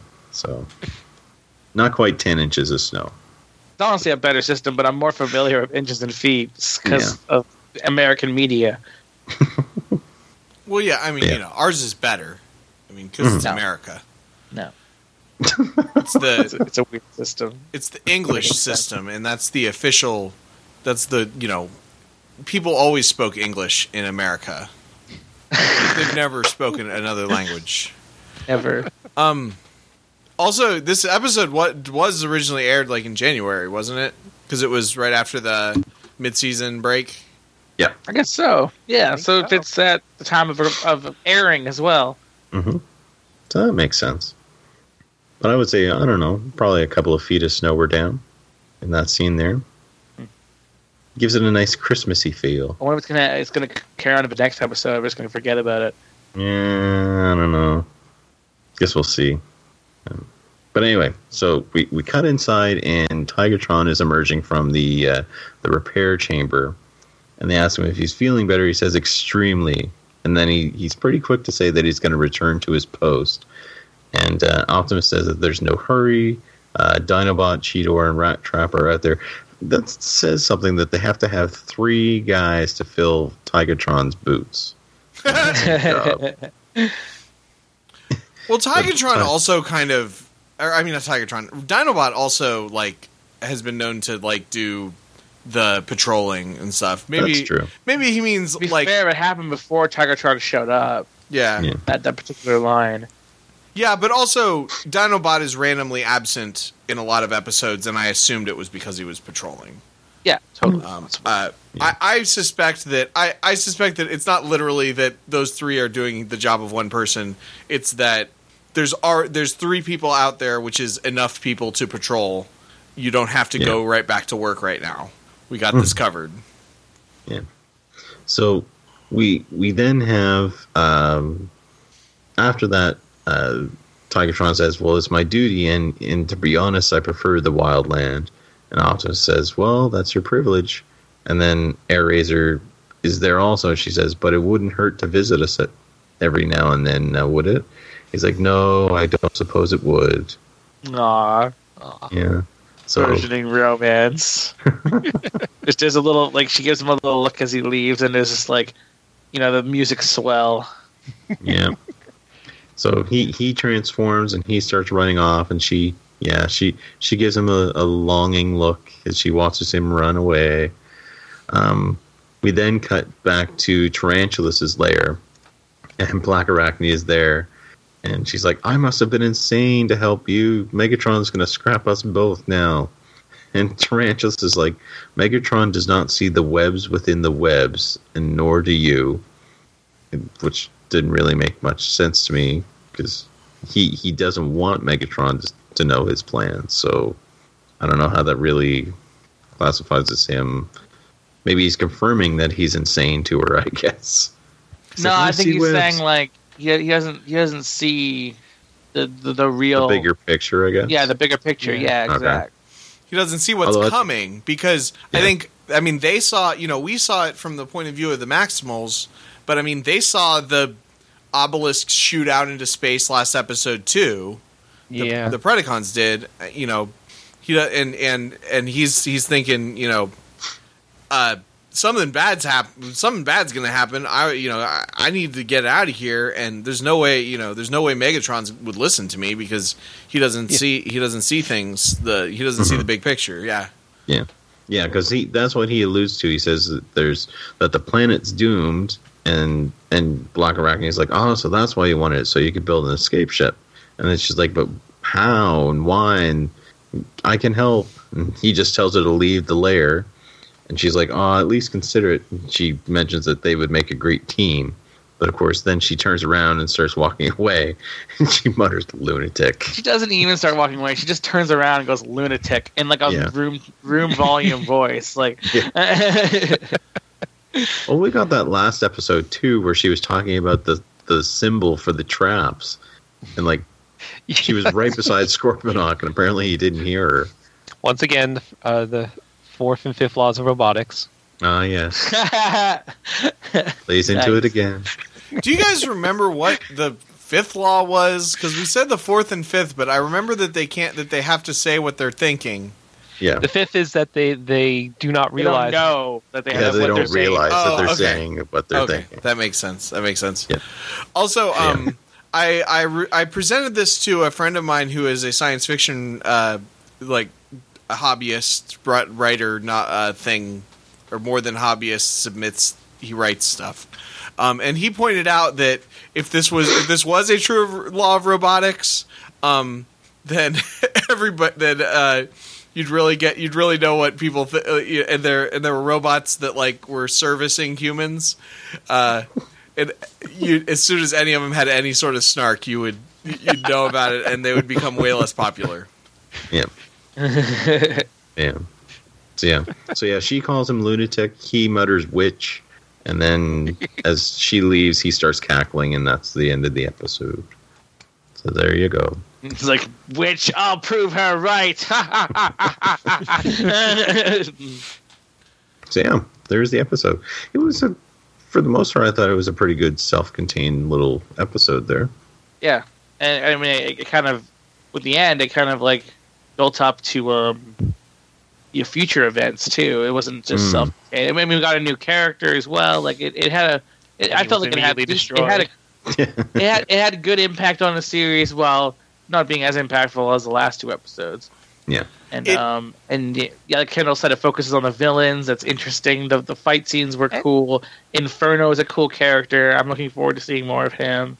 I mean, I would if he didn't die in this episode. But. More Tigertron and Air Racer is fun. Like Kendall said, like I remember them being in this way less, but they're in like every episode. Like, what was I thinking? Like, yeah, I like it though. I'm glad they're here. Yeah, I think probably when we were children and watching it in syndication, they probably played those first handful of episodes in very heavy rotation. Yeah. Oh, I would say so. Yeah. I think that must be because all the the look of the show because it doesn't look like a desolate, formless desert that they're on anymore. Now there's grass and stuff like that. Like the whole the overall look of the show, I felt like, and I remember this episode. I don't think I saw like this whole episode. I feel like I saw like part of this episode when I was a kid.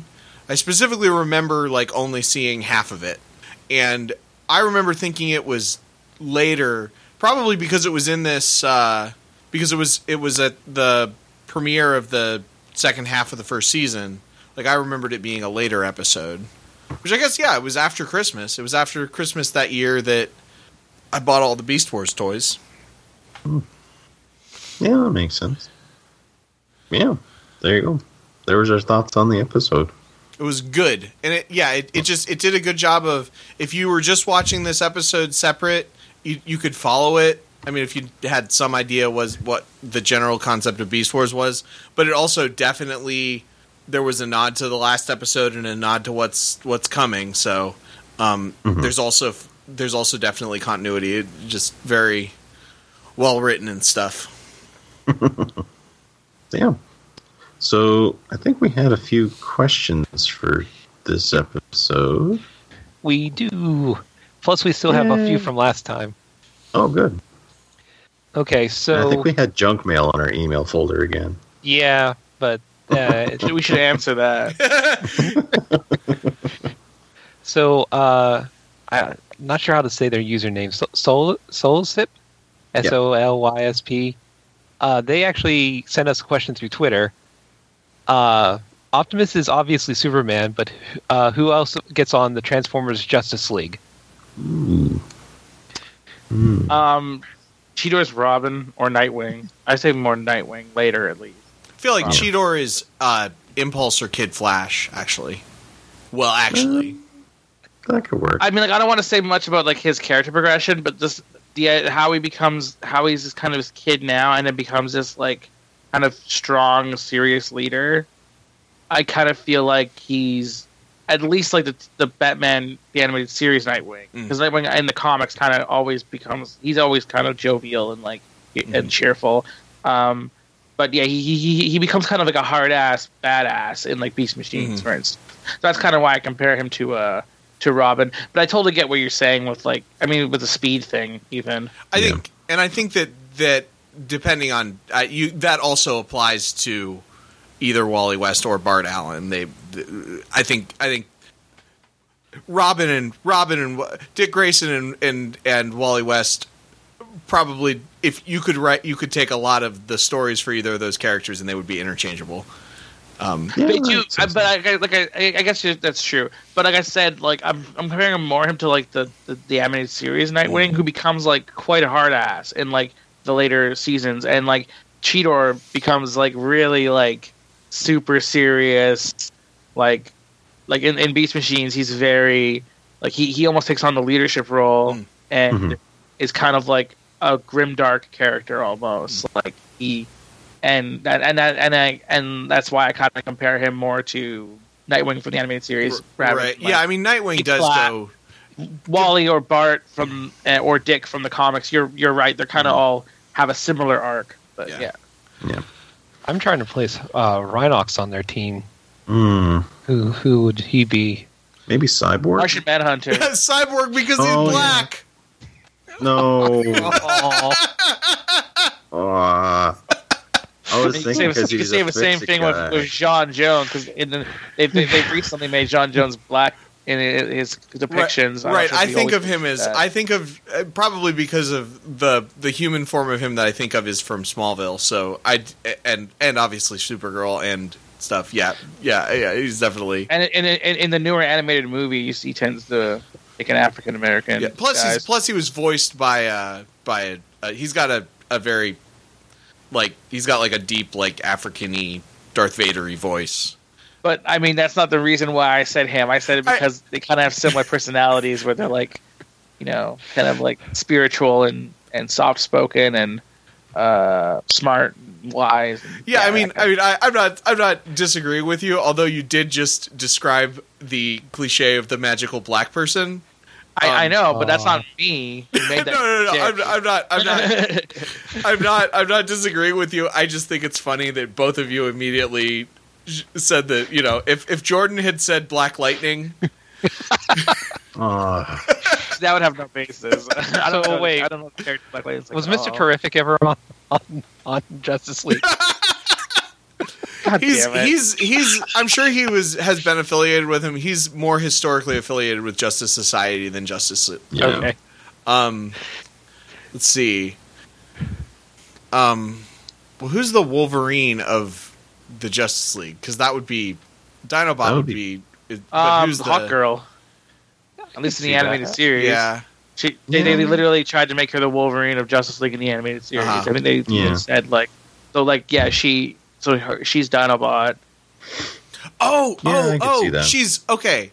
Oh no, I got this. Dinobot is Arrow, and Rat Trap is Hawkman, because they butt heads so much and stuff, and like now going to be Arrowverse. Well, Do they even meet in the Arrowverse? Do they? No, they meet in the Arrowverse for like 10 seconds, and then Hawkman dies. Yeah. Spoilers. Because I don't even watch it, and I know about that because I heard it on All Along the Watchtower. So, yeah. But like historically, there's a. I said Arrow, meaning Green Arrow, but I don't think Rat Trap's like Hawkman at all, though. Yeah, well, Hawkman is one of those characters that he isn't a character. Like you can write him however you want to. But I don't think he's ever been depicted as like a snarky dude. I've always kind of been straight laced. Yeah, then maybe you switch. Maybe Dinobot is Hawkman, and that would work. And Rat Trap is because Green Arrow normally is the sort that questions authority a lot. And snarky and like right. He questions authority and gets angry, but he also has a lighter sense of humor. Yeah, that makes. And I could see Dinobot fitting in with that. I'm most familiar with the depiction of Hawkman where he's like a hard ass and like kind of like aggressive. Yep. Which is like and very like stern face, which is very Dinobot. So like I said, Hawkman is one of those characters that has been reinvented and inconsistently written so much that my actual thought of who Hawkman is, and this is 100% subjective in me. He's Daniel Jackson from Stargate, only because what's that actor's name? Shoot, I don't remember. He played him in Smallville, and I don't remember how they portrayed him in Smallville, except for that he was like a Egypt something. So I just assumed that he's Daniel Jackson. But fair enough. I'm trying to think of like who. The other character, like Airazor, which she'd be in Justice League. I'm not sure. I think Airazor is Hot Girl just because of her design. She looks exactly like Hot Girl. I don't feel. I feel like we're doing the thing again where we're making the. That's true. The female character for Wonder Woman. Maybe for Hot Girl more, they say fit more. But like, I don't see Airazor as Wonder Woman at all. Like Yeah. I see her as Hot Girl because she has the same powers and looks like her. I could see that. I mean, the Justice League characters, I think, they are whatever you want them to be. A lot of them. Although I think Tigatron has a lot of similarities to Batman in that he wants to work alone. True. And then his Robin is Cheetor. Oh, it works. I can see that. There you go. Okay. Or Tigatron is Aquaman because he's separate from the rest of the group. And Cheetor is Aqualad. No, I don't think that there's that connection there. So who's Booster Gold? I think we're out of characters. I don't think we've seen Booster Gold yet. I don't think we've seen Booster Gold in this series yet.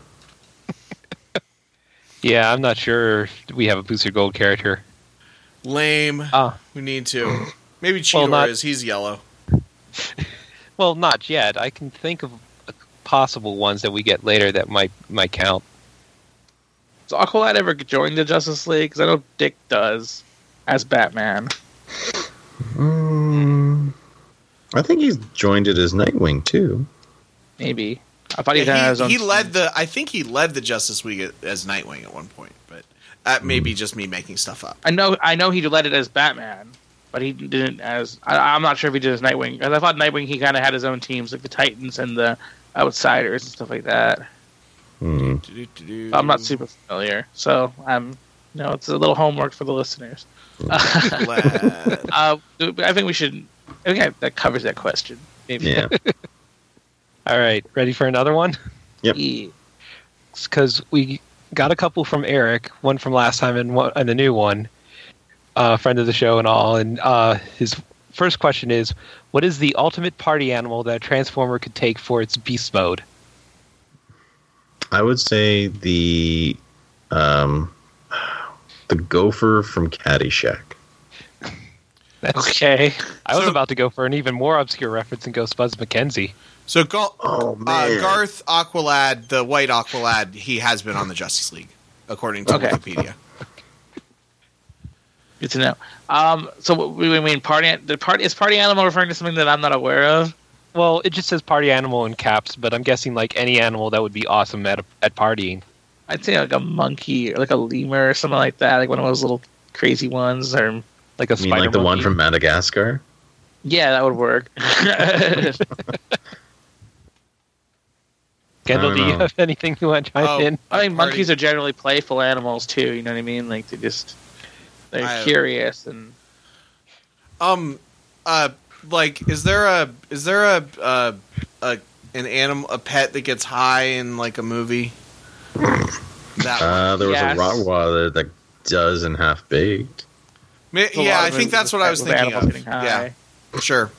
I feel like we fail Eric for our questions answers. Oh. we're so boring. Hey, quantity over quality. It's okay. Well, It's So Eric has good questions. I'm saying we're failing him. no. Our That's what I answers. mean. Like we answer a lot of his questions, and sometimes our answers are good, and sometimes they're not. I think we might be okay with the next one here. So, Optimus Primal accepts Megatron's challenge to play a game head-to-head, board, video card, etc., to determine the winner of the Beast Wars. What game does Megatron choose? What game would Optimus choose? I think Optimus would be Civ, as we've established earlier. Honestly, I think it would be like an RTS style. I think RTS would be Optimus's genre. Yeah. Whether that be I would- Civ or like another one. I would think that Megatron would be the total like what's the word I'm looking for? The pretentious asshole, and go for chess. Yeah. I was Like, almost thinking Doesn't like Jeff matter if he's Bezos. good or any of that, but he's like I think this he would is act like he's really good and not be as good as Optimus. like he would be surprised that Optimus was actually really good at chess. And he would constantly be like, you'll never be able to beat this next move. And Optimus would just like move his piece forward really fast and like have the perfect move. And then Megatron would be like, yes, I see what you did there. But can you counter this? And Optimus would be like, But see, Optimus's problem and this would actually, I was thinking about it in trying to make this joke with the real-time strategy game, but his problem with chess would be that he has no end game. So he'd get to the point where like he's got Megatron's down to his king and like a pawn, and Optimus has a rook and a pawn, and it should be like that's like chess 101, forcing your opponent into checkmate, and yet he still can't do it. And then Megatron gets his pawn over to the other side of the board, gets a queen, and then but accidentally knocks his king off the board and forfeits. Or somehow manages to Okay. make it a stalemate. Yeah. and I would say I think Megatron. I like the chess one too, but another one that Megatron might do is more like a, I don't know, like I think of like maybe he'd be more of a violent activity, but it can't be fighting, right? So Or he would. This is what he would do. They would play Magic, but Megatron would nickel shuffle. If you guys know what that. If you guys, know what that Kind is. I am not familiar with it. So it's actually not that complicated. If you're familiar at all with Magic, you know that there's the about a little less than half of your deck is your land, your mana sources. Yep. So if you do, it's called nickel shuffling. It's pile shuffling where you do your cards in piles, which people do because it's a thing.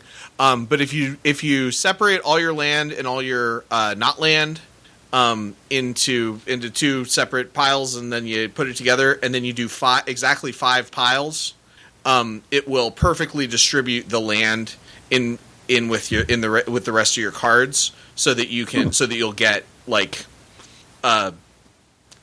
a good amount of land. You won't get mana screwed, which is a thing. It's illegal in tournament play to do that, and it's like a known cheat thing. Good to know. I think that should just be a requirement to play the game because it fucking sucks not having any mana. So yeah, there's that question. And we've got a question from James Henson from the Facebook group. Mhm. if it really had been truck not monkey, what would everyone's alt mode be? Would Dinobot just be named Vehicle Bot? I honestly think that he would be called Dinobot with a Y, as that seems to be the common thing they do when they try to make him like Cybertronian, like non-animal. What was mode be? I think something military. I don't know. Yeah, I would think something military. Yeah. Cheetor would be a motorbike. Yeah. Mm-hmm. That or a sports car. Yeah, but I kind of feel like maybe I'm just basing off the fact that he's a cheetah and the size and everything. I feel like That's true. he would be like a motorbike. I still think Optimus would be some kind of heavy truck. Maybe not a semi, but like he would still be some sort of truck. Mm-hmm. So I think if it had been Truck Not Monkey, we wouldn't be talking about it because nobody would remember it. It's. I mean, like, honestly, one cool thing about the whole animal thing is that there's a lot of varying animals. Like, you can be like, okay, like this guy's a sports car. This guy's a different kind of sports car. This guy is a different kind of sports car. This guy's a truck. This guy's a Hummer. This guy's a different kind of truck. Like, I mean, you can kind of like there's a lot of variety with animals. And you can have animals that are like the fact that they have it like like mammals and birds versus bugs and lizards. Like you can kind of differentiate between the two without like I just feel like the vehicles thing is just like you have military things that would actually be useful in a fight versus different kinds of cars and trucks.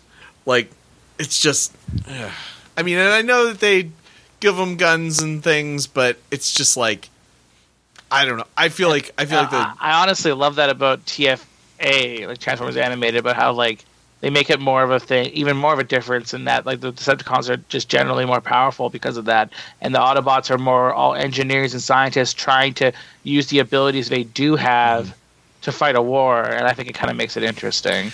It might be interesting, and I mean, I guess Beast Wars was well written enough, but I just think if based off of there was a cartoon because like if you're looking back in the 90s, there was a cartoon in the 80s that was successful and based on toys, and they needed something to shake things up, and so they could have either done another cartoon that was basically the same thing but computer animated, or they came up with this this other take on the concept, and because they sort of were able to, they came up with this sort of innovation, then even coming back to it, even if they did return to it 10 years later where they were doing vehicles and things, the fact that they were like, this is another way you can take this. I think it sort of probably opened up their horizon, made the concept of Transformers as a thing much bigger. Mm. Yeah. And then I have more of an observation, but we might want to chime in on this, where Joel was saying, I wonder if the first drafts of Beast Wars, Rhinox was a donkey, and they realized that was too on the nose, so they changed him to a rhino. I think that's a very good theory and might actually be true. I would not be surprised. I think they had a rhino. They had a rhino toy and they gave it a character. I mean, like, I don't think they had a donkey toy. I don't think they ever made a donkey transformer. But that is a funny observation. And let's see, Jeffrey Dale Whaley from the Facebook group asked who would voice play the Maximal and Predacons in a live action movie. And I think we talked about possibilities, but I don't think we actually. Yeah, we only discussed the part where it was like. Didn't we mention Andy Serkis for Waspinator? Yes, Andy Serkis was Waspinator. We did mention that. And by the way, if I was last episode, we were talking about if we were characters, I'd want to be Waspinator because his voice is fun, or Pterosaur. I'm trying to remember who I was thinking of. I can't even remember from the first time what one of my answers. I'm honestly bad with actors. It's hard for me to just like. Yeah. Honestly, I love the original voices. Like I almost when they do this stuff where they make like, let's make a movie out of this animated thing, but we'll get like big name actors to do it. I'm like, no, just use the original actors. They're good. Yeah. They do a good job. Just have them. Yeah. Like so that's kind of like my thoughts on it. But I mean, like, fuck, I don't know. Like if I had to pick, like, actual people to play them instead of even then, I'm really bad of actors. So I mean, Yeah. maybe like Liam Neeson would play Optimus. Like I don't know, like Oh man. see that working. Owen Wilson plays Rat Trap. Oh god. I'm just thinking of funny things now. And then hold on. Who would we get to voice Dinobot? honestly, Cheetor is the hardest thing for me because it'd be generic hot guy. You know, that's all I can think of is a young guy. I was thinking like Michael Cera for Cheetor. I would Yeah. love that. Actually, that's great. That would work. that'd, I'm trying to think of Dinobot. that'd be really cute. I'd love that actually. Michael Cera's Cheetor. Oh, I was gonna say it would be great if Bill Hader is Dinobot, Mm, and he'd I was do gonna say- kind of a voice. I was gonna say Christopher Lee would have been great as Megatron, but Oh fuck! oh. You hurt me. When did he die? Did he Yeah. die in 2016? no, 2015. Oh, was it 2015? Yeah, it was last year. Damn it. I still need to get his Christmas album. Oh man. Damn, that was a really good pull too. Yeah, sorry though. I was almost going to say The Rock for Dinobot, but I think Bill Hader would probably work better. But I think The Rock as Dinobot would have been hilarious. Maybe The Rock or Vin Diesel as Scorponok. Ooh. Because he played the Scorpion King. Oh No, god. no. So I think strong dude. I think I think Jonathan Vin Diesel as Scorponok would be better actually. I think Jonathan Frakes is Pterosaur. Because, you know, Pterosaur's Riker.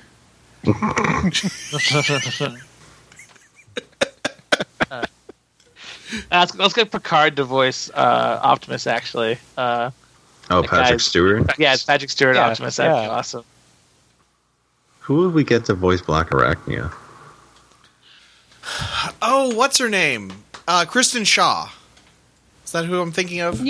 Yeah. Well, yeah. You mean the Louise from and a couple of voices from on Yeah. Adventure Time, Yeah. and she's done a lot of voice work. She was on the Daily Show. Yeah. Like, What voice did she do in Adventure Time? she does one of Jake's kids. Her website is myspace.com/Kristen Shaw. Oh my hold god, on, somebody like, else, somebody that uses MySpace still? That is just what came up on Google in the like random, you know, you Google a thing and then it's like this is some random things about that thing.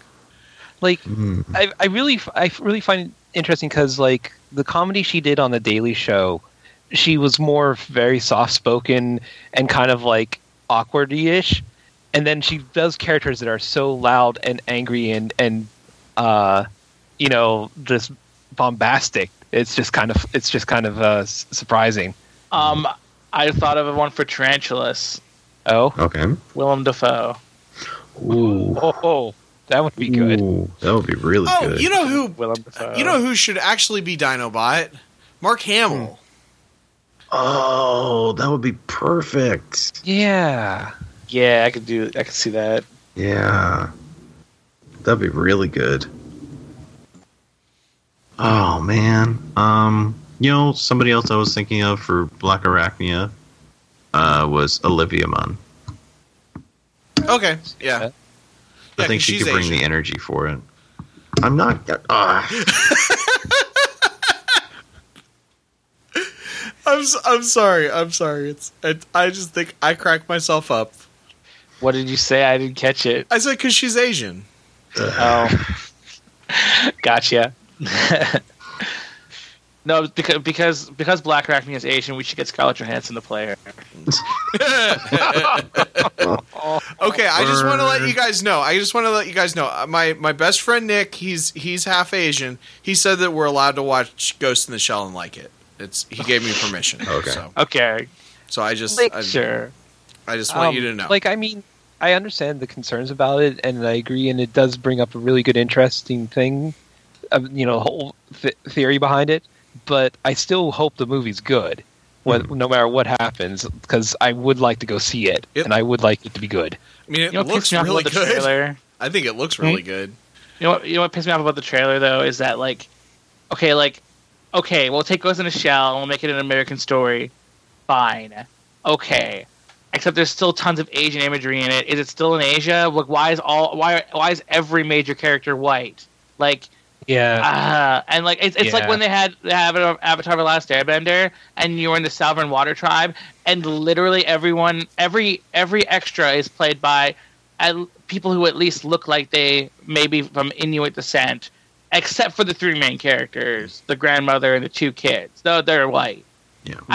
That annoys me the most. Like, if you're gonna take it and make it American, I don't agree with that. But if you're gonna do it, just fucking do it. Like, and maybe have nods to like the Asian culture that the story came from, but not make it so much like clearly these are white people in an Asian story. Like, that bothers me. So speaking of inclusion, which characters do you think would be gender swapped in a live action movie? Because I mean, obviously there's going to be obviously Airbase. There's going to be at least there's going to be at least one. There's going to be at least one more. Let's say that they're doing it, and there's going to be one more female on the I'd like a girl Rat Trap. Maximals. Yeah, I think that would be interesting. Girl Rat Trap would be cool. I think either that or a female Rhinox. That'd work too. Yeah. So I'd girl say Dinobot. Make them all girls. I don't care. Yeah, it all would be interesting. a girl Dinobot. See, but here's the problem with the girl Dinobot. Then there definitely would be a love story between Dinobot and Optimus. Would it be between Dinobot and Optimus or Dinobot and Rat Trap? I don't know. I think it would be more so Dinobot and Rat Trap. Yeah, maybe either one, depending on how they handle it. If we're talking about current Transformers movies, there wouldn't be, because they wouldn't characterize the robots at all. They would just have human characters. Well, yeah, but I'm giving, but they didn't have Christian Shaw voicing Black Arachnia in the Mike. This isn't a Michael Bay Transformers movie. This is a J.J. Abrams Transformers movie. Yeah, okay. I'm hoping it wouldn't be, but directed by Michael Bay if they ever did it. And what about? But oh man, and so I would say for the Predacons, either Scorponok or Pterosaur would be the one that was gender swapped, and it would be like a sort of female second in command, kind of the person who's really pulling the strings, sort of thing, or either that, or they would portray Black Arachnia as like the second in command. Yeah. As like a competent second in command. Right. As the maybe she even is the superior officer to Tarantulas in that, and like Tarantulas is like annoyed with her because she's always like ordering him to do shit. I could see that. Because in this version, he's like the one who created her. Like, it's kind of a power dynamic. Yeah.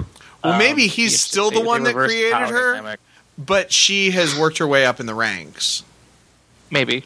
And it's revealed in the second movie. There's a flashback of him creating her from scratch, or from a spark or protoform or whatever. Well, if they wanted to do her original arc, they would have to definitely do something with that. Yeah. And the idea of just really playing up the trench warfare aspect of the show. No humans, just CGI.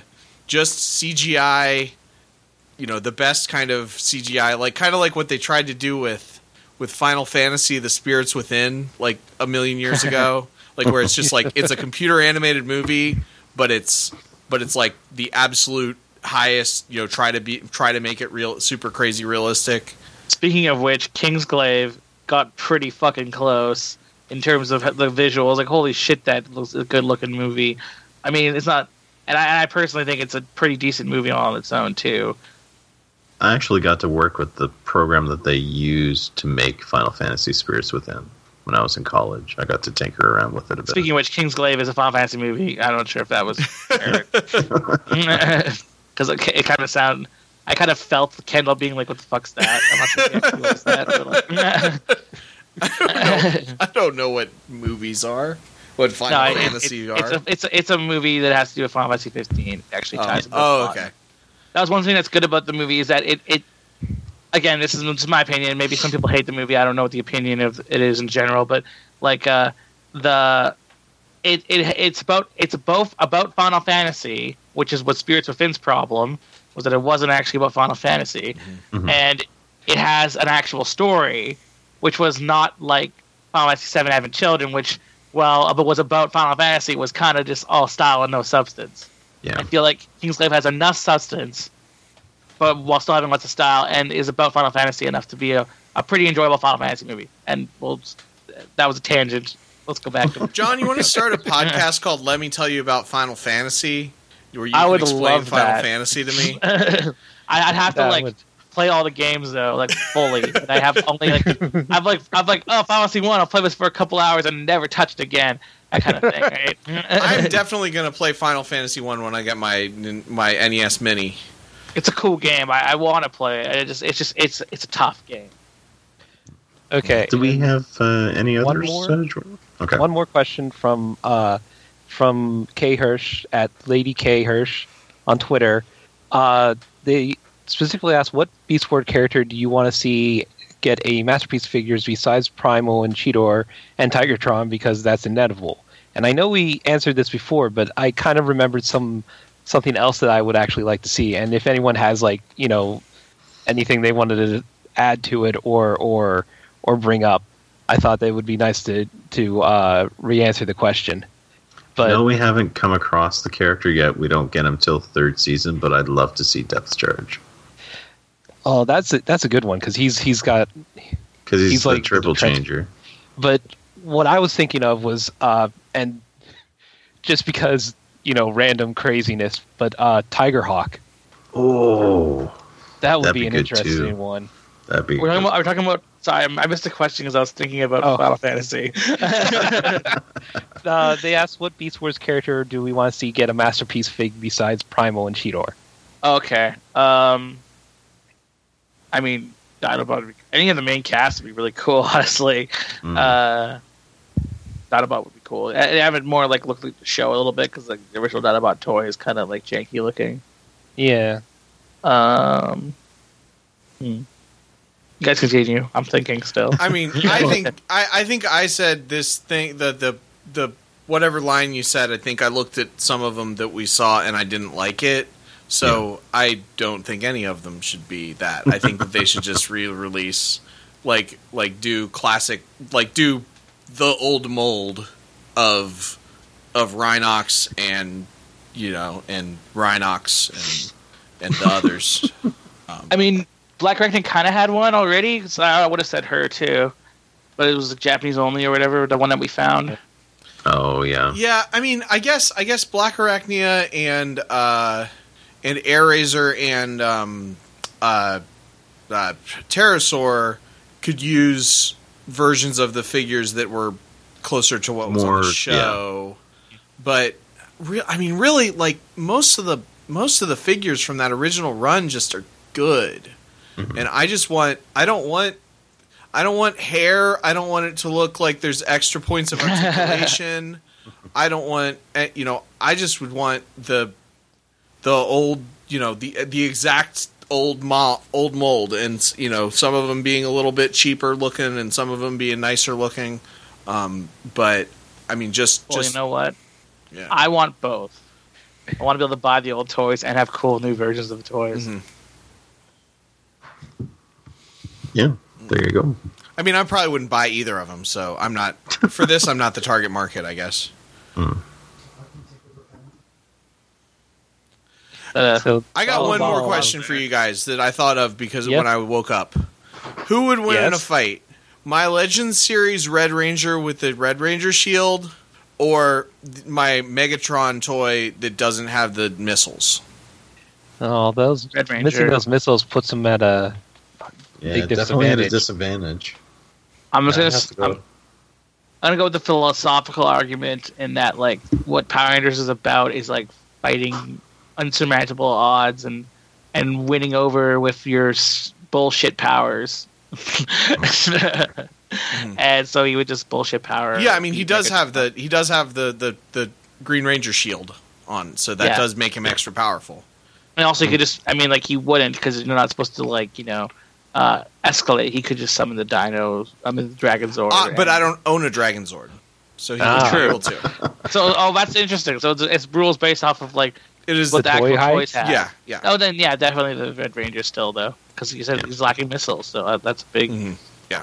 Okay. thing right there. I think I was on the same page too. I have a question too, and I kind of wanted to give the listeners a chance to ask it, but fuck it. What we talked about, like the games genre that Optimus would most like is RTSs. What genre do you think the other characters would like?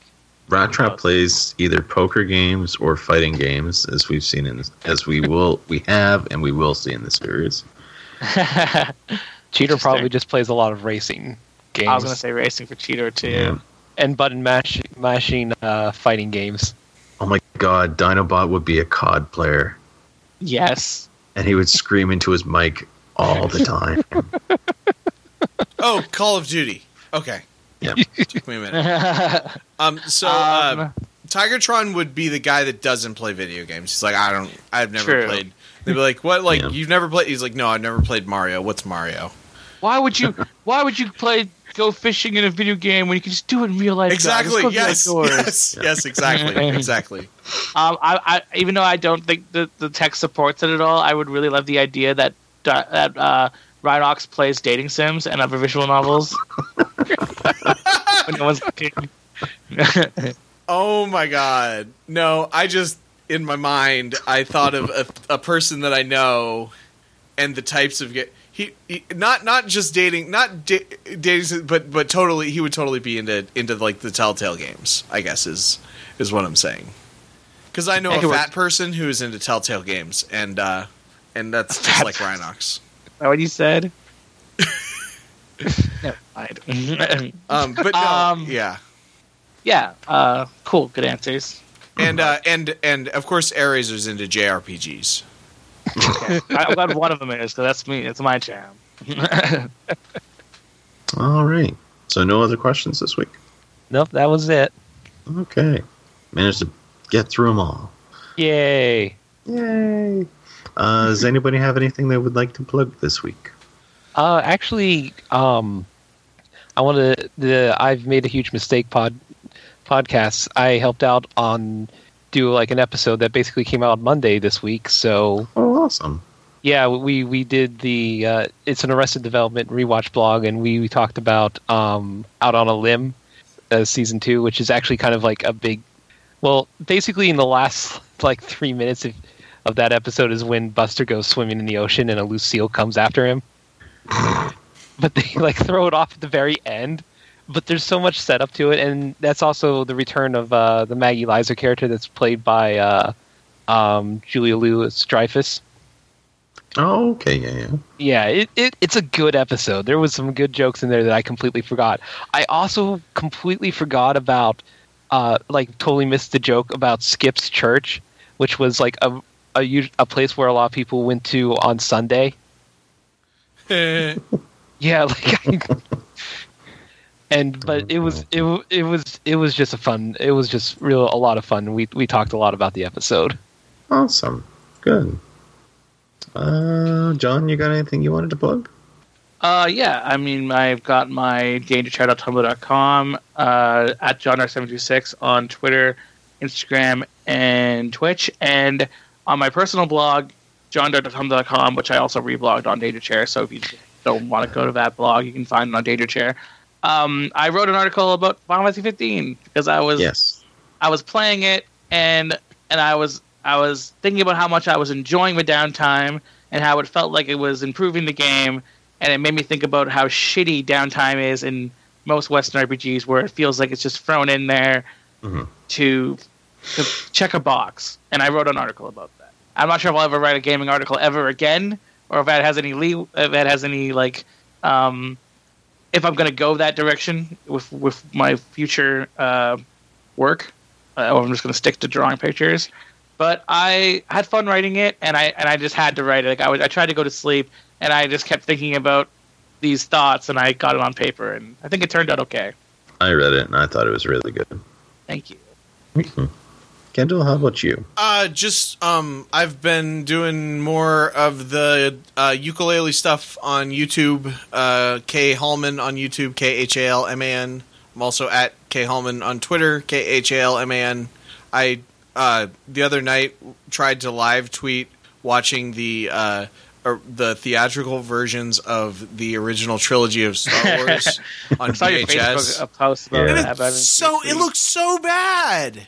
Like, I haven't watched that version, and I mean, part of it is because it was on VHS tapes. But it looks like if you were like if Harrison Ford was a guest on Saturday Night Live and they did a parody of Star Wars. That's how it looked in the 80s. That's how a lot of it looked, especially A New Hope. Just look, and it's like all the stuff they changed. It's so much, like all the planets exploding, the redid the special effects is better. The extended scenes and the stuff with where they're like entering Mos Eisley and stuff. It's like everyone who ever has said anything bad about Special Edition is wrong.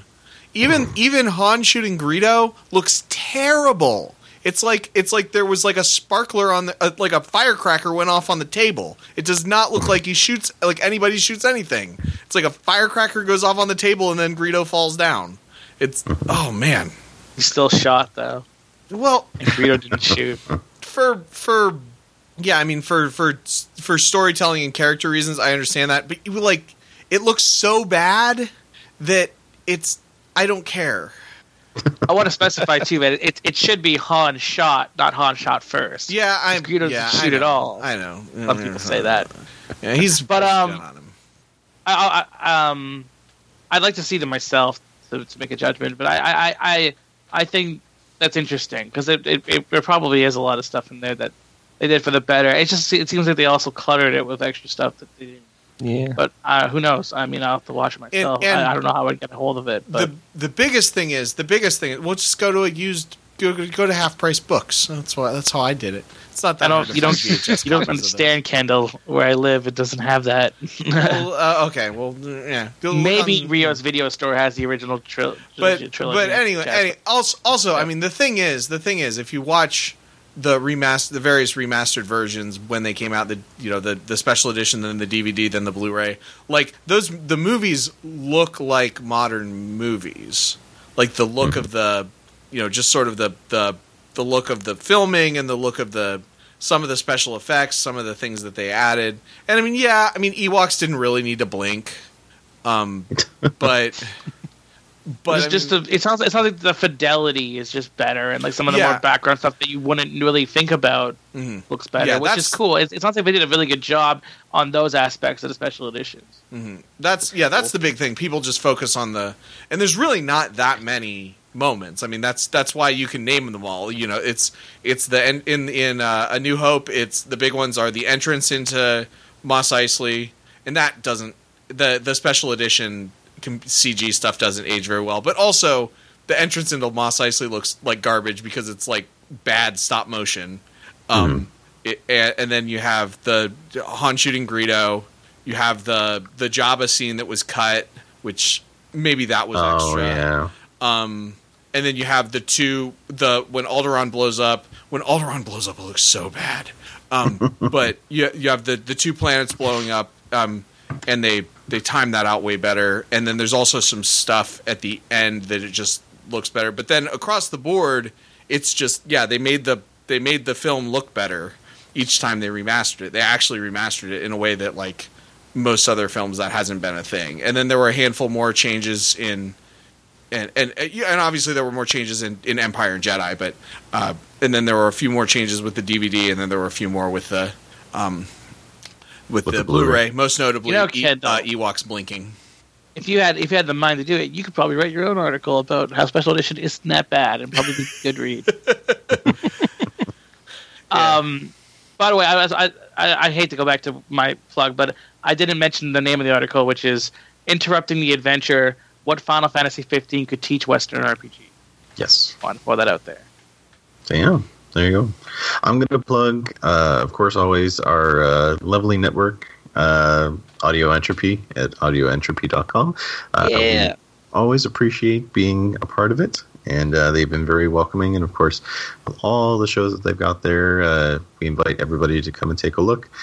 We are up to 13 different podcasts on the network now. We have one just launched, I think it was last week or the week before.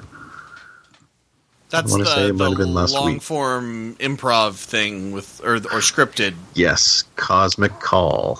That's a new one with Luke and if I remember, it's Luke. Yeah, it's Luke and Ashley. So we got Luke from TWA and Let's Place and Let Me Tell You About series, and then we have Ashley, who of course is on Total Labor Prize, and she's on. I think that's her main one. She does. Isn't she also on Let Me Tell You About? I think she's on Let Me Tell You About Homestuck as well. Isn't she the Yeah, one both that's telling versions you of it. about And- Evangelion? Yeah, and then TMR as well. She's on TMR as well. So yeah, they just had that. I haven't gotten a chance to listen to it myself yet. I'm hoping to try and do that this week. But so now we got 13. So now we have to worry about 3 other podcasts knocking us out of the top 10. Well, we are the best on audio and entropy that starts with a W. We'll go with that. It really makes me feel bad that we're last alphabetically. Every time I go there and we're last on the list, I'm like, oh. Last alphabetically, but not in people's hearts. We should We'll change our change- name to One change- Warren Beast Podcast. I'll also plug John. I shared John's blog post on our Facebook group. So if anybody's having difficulty finding it, just go to our Facebook group.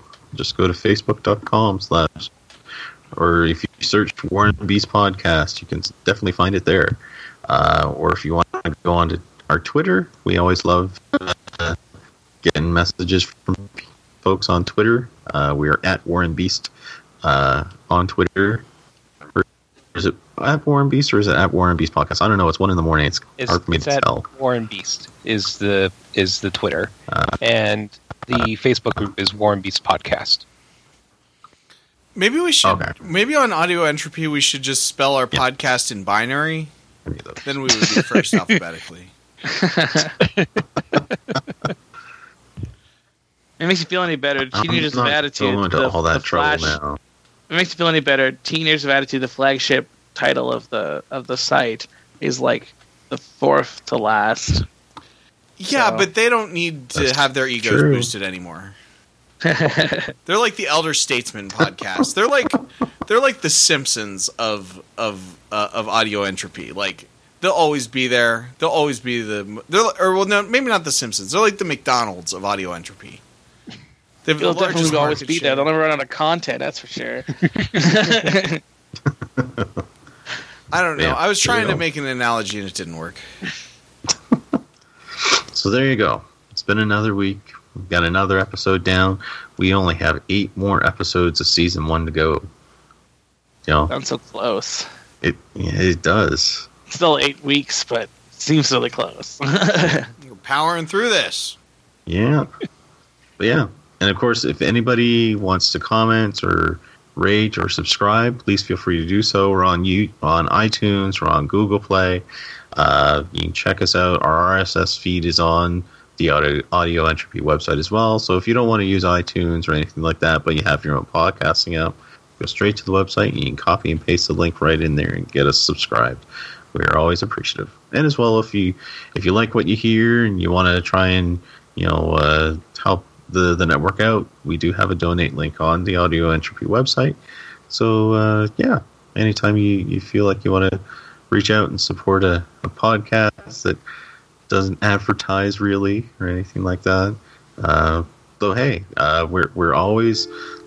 I like swag, so if Loot Crate wants to come on and sponsor the show or anything like that, or if I can get a free mattress from Casper Mattress or something, that's always good. So there you go. It's been a week and it's late, so thankfully I don't have to do any more shoveling tonight. But yeah, for Warren Beast, I've been Greg. I've been John. I've been Jordan. And I've been Kendall. Let's roll. So who's Worf? That's the ending line right there.